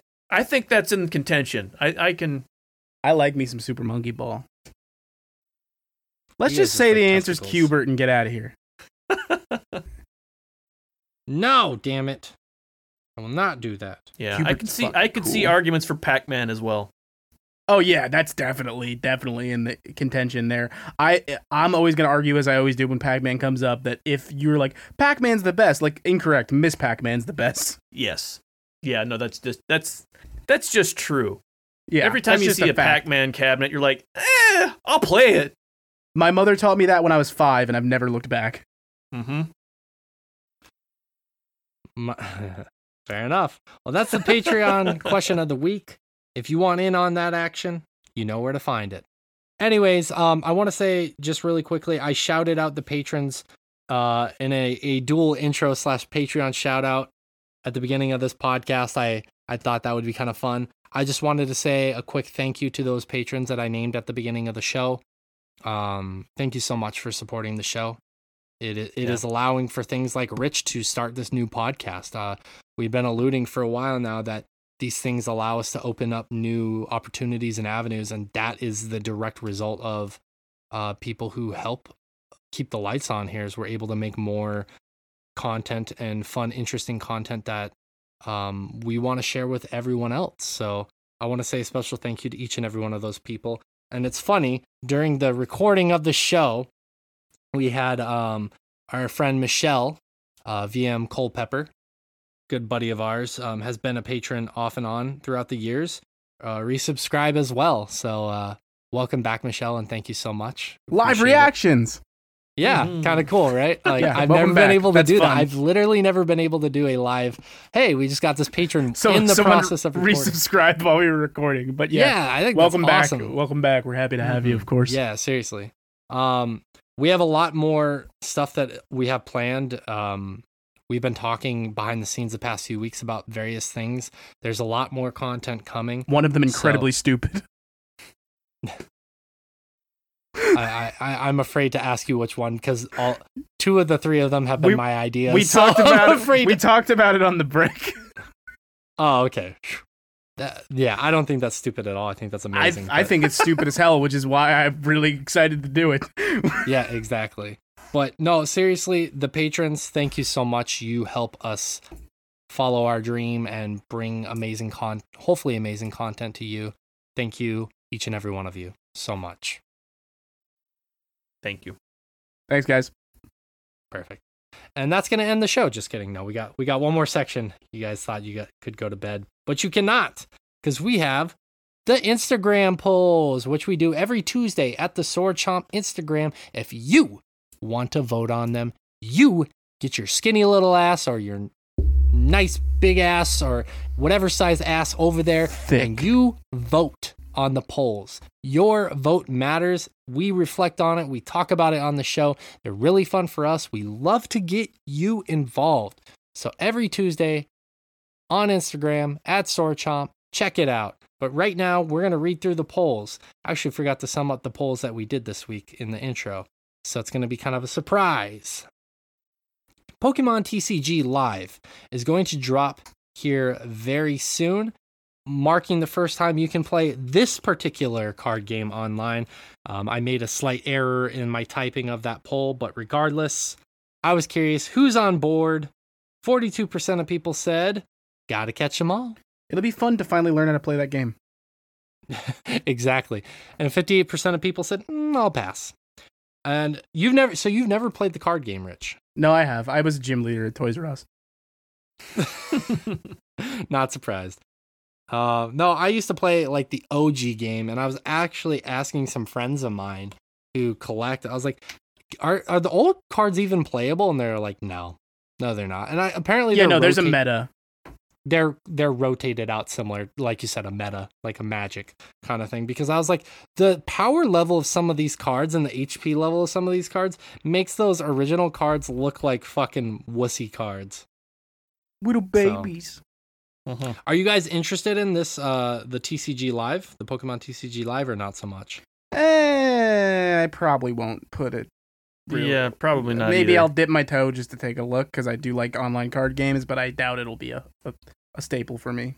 Honestly, right. I'd almost be more interested if it were the ancient cards, because the game has gotten to a point where, like, if you just get, a bad draw, like, someone will just win.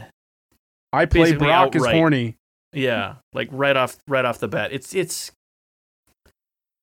there are a lot of one-sided games in that card game. Not as balanced. Yeah, I'm not super interested in the prospect. I'm curious to see. I'm curious to see if it's gonna kind of alleviate some of the stress of buying these cards in stores. I know a lot of people like collecting them, and that's the hot craze right now. I doubt it, because I don't think collecting them has anything to do with playing the game. I think so too. Yeah. That sounds about right to me as well. Yeah. But it'll be curious to see if if there's a trend there at all in the amount of cards bought. Maybe it'll increase, in fact. Maybe people honestly, will be like, it's still probably going to be the best way to play it. But yeah. I think you have to be into it in the first place, which I don't know. I'm sure there's a helpline for. Mm-hmm. Fair enough. All right. A fair amount of people have been reporting technical issues with Deathloop. I was curious with our chompers, is this the case for you? 73% of people said, no, I haven't been having any problems, no problems. And 27% of people said, yeah, it's not great. It's mostly a PC thing, is my understanding. The PS5 one is not without its issues. They really need to fix some of the UI stuff. Sometimes the UI jams up a little bit, and that has happened to me. Yeah. But the bulk of the issues are on the PC version. That makes sense. Yeah, I've had a couple of the UI issues, like, between levels, where it's just, like, doesn't want to back out of stuff or whatever. Yeah, same. And then I've also had a few minor issues with, like, the way it handles Cole's voice, like his inner monologue. Like, sometimes it sounds like way too echoey for some reason. It's like the way they process it or whatever. It's minor thing that I assume is a bug, because otherwise it's a very strange, thematic choice. Right. Assume it's a bug, but, like, again, minor stuff. Sure. Also, kind of along with that, there's been a patch for that thing almost every day since it came out on PC. It seems like they are knocking a lot of these things down. That's good. That's really good. Pretty quick. I mean, you juxtapose that to what we're going to be talking about here in a second, Cyberpunk 2077, where people are like, I don't want to talk about that. I'll just go. I'm just saying, I'm glad that this game is getting consistent support that it needs. Yes. Yeah, no, absolutely. Yeah. Speaking of that, I did a poll. Cyberpunk 2077 just dropped a huge update fixing many of the issues that they hadn't already fixed and giving away some free costumes, some free cosmetics as just a simple thank you to the fans who have stuck with it, and letting them know that basically we have DLC, the big ones, in the works. Look for them at the beginning of next year. People are theorizing it's going to be a la Blood and Wine from Witcher 3, like that level of DLC that's going to be dropped.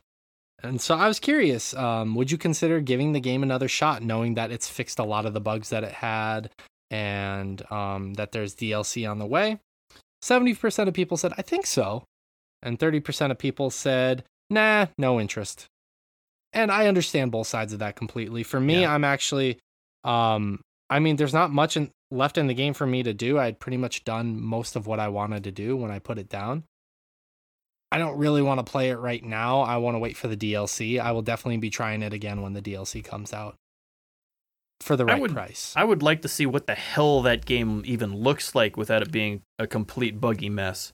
Right. So, like, the morbid curiosity part of me is like, yeah, no, I'll check it out again at some point. But also, I don't know. I think the story in that game is such a mess that, like, I don't really care. Like, me trying it again does not mean me ever finishing, the thing again. Like, finally sitting down and being like, okay, now it's good. Because it, like, I don't know.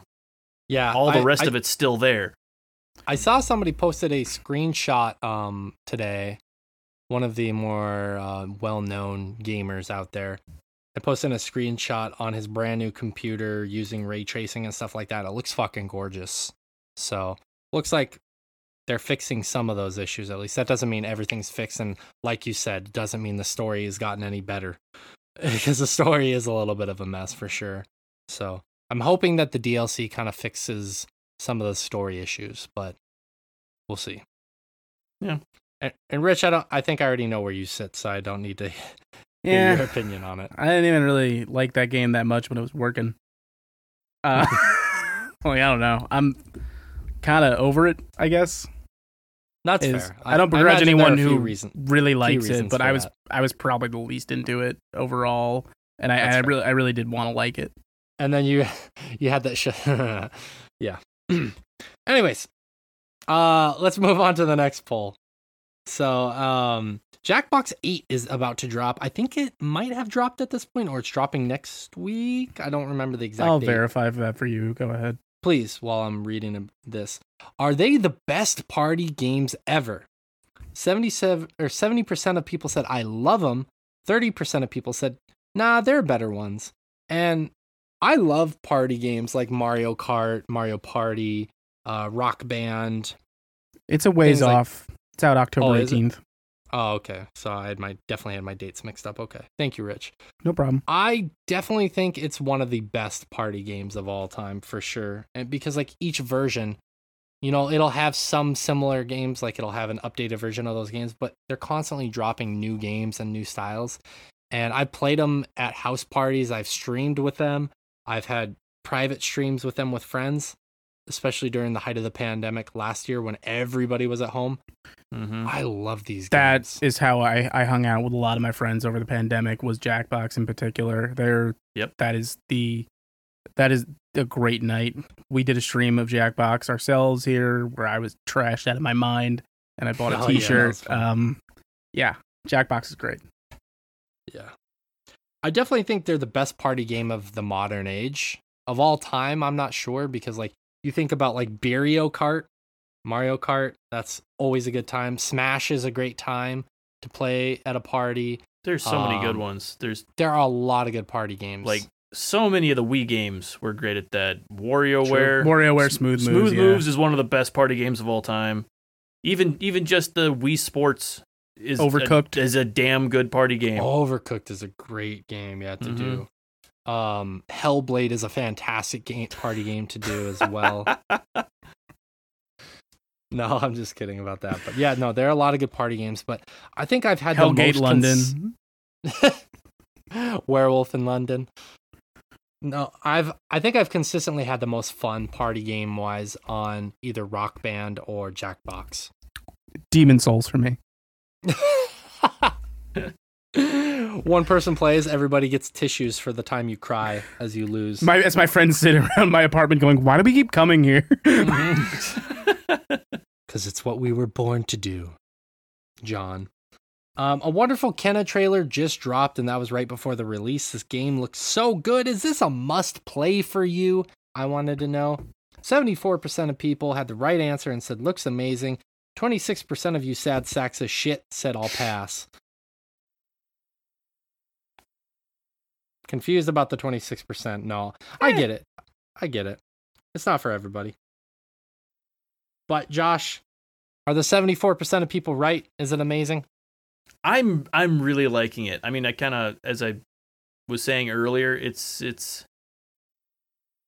I really love it. It is a slower paced game than a lot of stuff going on right now. So, kind of need that. That's not going to be for everyone, but I'm really enjoying it. Cool. Yeah, I'm excited to sink my teeth into it. 2 examples of beautiful special edition controllers. This one, you guys, if you have never seen these, look at the photo I sent you earlier. Mm-hmm. It is the Tron Legacy controllers for the PS3, Xbox 360, and the Wii that dropped in 2011 or 2010, maybe. It was a long time ago. Around very beautiful controllers where parts of it lit up in that neon blue that Tron Legacy had going on during that time. Absolutely amazing looking controllers versus the new Skyward Sword Joy-Cons. I just chose those because I think those Joy-Cons are also beautiful and they're one of the newer ones. And it was just a random pull. There was no rhyme or reason why I picked necessarily these two. I was like, there have been a lot of beautiful controllers throughout the years. What are 2 that I could think of? And the Tron Legacy one and the Skyward Sword ones were the first ones that came to mind. So I was like, I'll just do those. Yep. Just kind of curious. And as you would expect with all the neon lighting in the controllers, the Tron Legacy controllers defeated the Skyward Sword controller 72% to Skyward Sword's 28%. And what's interesting about those controllers, the Skyward Sword ones, is we have our patron and good buddy Tawny, who bought those controllers, was using them, and is already having Joy-Con drift from them. Mm-hmm. Which I thought was... That's by design. Yeah. And to get those repaired in Europe is apparently much more difficult than the US, so... Oh, I don't doubt it.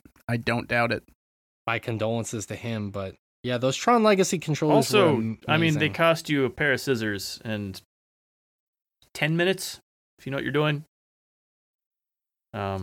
Shit's tiny in there. Look it up online as well. I'll get into it here shortly. The way most joysticks work is there's essentially a sensor that's reading where you position the analog stick. And in the Switch version, it's placed on like the bottom of it instead of on the side, the way it is on most. Okay. For space reasons. And essentially, if there's not enough pressure on it, I don't know what the Milky Way galaxy has to do with this. It will loosen itself a lot over time, and it will not get good contacts on that sensor.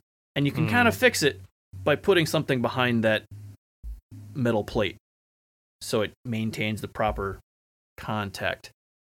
Is there a YouTube video tutorial on that? There is a YouTube video. You can probably search it fairly easily at this point. Okay. But yeah, you can essentially, just put a little piece of cardstock behind that plate, and it'll give it enough extra pressure to fix the issue. That's just so fucking weird to me. I know we've talked about it ad nauseum in the past, but 4 years later, still having the same issue. Yeah. Mind-boggling to me. Yeah, no, it's a design issue because of where they located the sensor on the thing, and then like they you could probably overbuild it with like an additional spring assembly, so even if that part loosens up, there's still something continuing to put pressure on it from the inside, but I mean, that would be more expensive instead of it being a, $3 part that might bump it up to a $5 part, and then your margins just aren't as good. Too rich for my blood. Yeah. Exactly. So, anyways, Tron Legacy controller is amazing. If you've never seen it, Google image it. It's phenomenal looking controller. I wish I would have invested in them when I was younger because they're I don't know if they still go for a lot of money. They did for a little while, but they're beautiful controllers. Yeah, I wouldn't doubt it. One of a kind. This last poll, you guys absolutely have to look at this to understand the context. If you guys haven't already seen it, this one here, I'm talking to Josh and Rich, both of you, if you haven't seen this photo. It says, I have to go to this Little Caesars immediately. And for those of you, this is an audio podcast. I'll do my best to describe it. Little Caesars has a 3.4 rating. It says pizza restaurant closed. It is a photo. You know how you like swipe to the left and it shows you photos of the restaurant. There's a photo of two women fighting, and there's one standing, the other sitting down, getting her hair pulled by the one standing. Huh. and that, I don't know if it was real or not. I saw it on Twitter. I immediately went and searched this exact location. I could not find these photos. I don't know if it was just photoshopped or these photos did exist on there and were pulled down. I don't know what the case is, but I thought it was fucking hilarious. I was laughing my ass off and decided to turn it into a cheeky little poll. Mm-hmm. So I wanted to know if people had to go experience that Little Caesars to find out what the fuck is going on down there. What's in the pizza? What's in that pepperoni? 69% of people said, let me get some whoop ass. Yep. 31% of people said, more reason not to go. Yeah, there was a Wendy's where we used to live. Not at our last place, but the house before that. And every time we ever ate in the restaurant there, you'd get to watch some sort of domestic dispute. Dope. Like, I don't know what the fuck it was going on in that Wendy's, but like people would show up there just to have their knockdown drag out. Like, yeah, you always got dinner and a show. Family counseling is going to the local Wendy's. Yep. Oh, I hate dinner theater. Mm-hmm. Well, where do you like it then, huh? Where do I like theater? In a theater. You always talking about the theater. You're never talking about me. Broadway. Listen, I love this burger that you bought me, but I don't like the way you treat me, Rich. We should have gone to Burger King. Well, you know what? Here's the thing, Rich. At once upon a time, I used to be able to have it my way, but not anymore. Mm. And who goes to Burger King for anything other than burger fries, chicken fries? No one, but also I'm going to write down burger fries. There's an idea there. Yeah, that sounds promising. Imagine just like a hollowed out French fry. It has that like crispy potato feel on the inside. It's just ground up ingredients of a hamburger or a cheeseburger thrown on the inside of that. Uncooked. No. Let's not kill anyone, Rich. Oh, somebody's got a weak constitution. Dude, I told you guys, I ate McDonald's the other day and I shit my guts out. Yeah, it was hilarious. I mean, you're not wrong.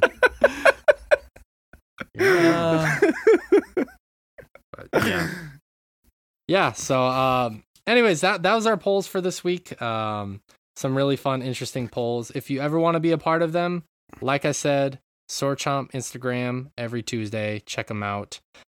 We didn't do our opinions, usual asking the fans to comment on the topic of the week this week. As you can see, we are running a very long podcast this week. I knew we were going to go long just because of all the games that we've been catching up on and had to play. There were a lot of announcements in the Nintendo Direct. So next week we'll be back to listener comments on the topic. I'm really excited for next week's topic. We were going to do it this week. The Nintendo Direct was too amazing, so we bumped it a week. Really excited for that topic. So be on the lookout for that next week. Few back-end things really quickly. If you like what you heard here, please like and subscribe the show wherever you listen to podcasts. You know the drill. Also, please head over to our site, SoarChomp.com, to check out all the stuff we have there. First off, I want to point out that we have a lot more reviews and articles going up there. Our good buddy Ray, who has been putting some articles up there from time to time, he got a new article up there. please check it out. It's a little bit different than reviews. He's asking for some opinions, trying to get some fan interaction on there. Please check it out. Leave a comment and we can read it on the show as well. Rich, you're muted, just so you know. No, I'm not. And now you're not. Okay, good. And also, check out some of Rich's reviews. He's been getting a lot of reviews on the new stuff. He's been working. He's been putting in the work. Show him some love on there. Even if you read it, skim it, and you like what you see, just say, nice review, Rich. Let him know. Give him some praise. He likes some praise once in a while. I would know from experience from the times he's given me head. But anyways, also, if you want to check out some of the other stuff. It's hard to do from across the ocean. I got a long peen. But no, check out Redbubble for our merch and stuff like that. We're going to be working on the site, on our Redbubble stuff here in the next week or two. There's been some new merch options, so we need to get those updated, such as a new hat and other things of that nature. So we're going to get that updated. In the event that you are like, ooh, I need a new hat and I want it Sword Chomp, we're going to get that updated for you. So Chomping at the hat. That's right. Also, of course, we have our other podcasts, our Chomping After Dark, which you can check out this month. Just to give you guys a little preview, we in October, we did an episode with a special guest. We're really excited. The patrons are going to get that in 2 weeks. You guys will be getting that at the end of the month. And Return of the King, Lord of the Rings Return of the King just dropped, I think, yesterday, or it's going to be dropping today. Finally, the trilogy comes to an end. Rich and I had so much fun doing that, so check that out. And of course, Evoking the Sublime. That's kind of temporarily archived at this point. Check it out if you have not listened to that podcast. Last two things, I should say. The Patreon, as we've talked about earlier in the show, helps us tremendously as we continue to work on getting new content. And like I said, there is a lot of new content we have planned. There's a lot in the works. Obviously, Rich has his new podcast that he's doing. We have some other stuff in the works. It would mean the world to us if you at least just go over to the Patreon and check it out, see what we're doing there, see if anything interests you, because we want to put more content and better content out there for you. And also, you as a patron, have an active voice in what we do here. Whether it's you're involved in the Discord and the VIP, whether you're letting us know how we can better improve the channel, or not the channel, the podcast and the business. And actually, in a few weeks, I'm going to be designing a Survey Monkey for our patrons to let us know what we could do better in the show. And there will be some incentive, which I will be announcing to the patrons probably in a week or two, what they will get if they participate in that survey. So if you're interested in something like that, at least just go check out the Patreon, the Patreon, maybe find something there of interest, and you will help us out tremendously. So, and other than that, am I forgetting anything, guys? No. Don't think so. Just get out there and play some games. There have been a lot of amazing games out there recently. If you have the free time and you want to, just play some fucking games. There are so many good games out there right now. And this year alone, we've seen some crazy good titles. Yeah, just go out there and have some fun with some gaming. Be safe out there. Be kind to one another. I know it's a really hard and polarizing time right now, and I'm not always perfect at that myself. Just drink lots of water and think about each other. Other than that, thank you guys so much. We're going to be back next week for another exciting, brilliant, fascinating, whatever adjective you want to use, episode of the Chompcast. Take care. Bye.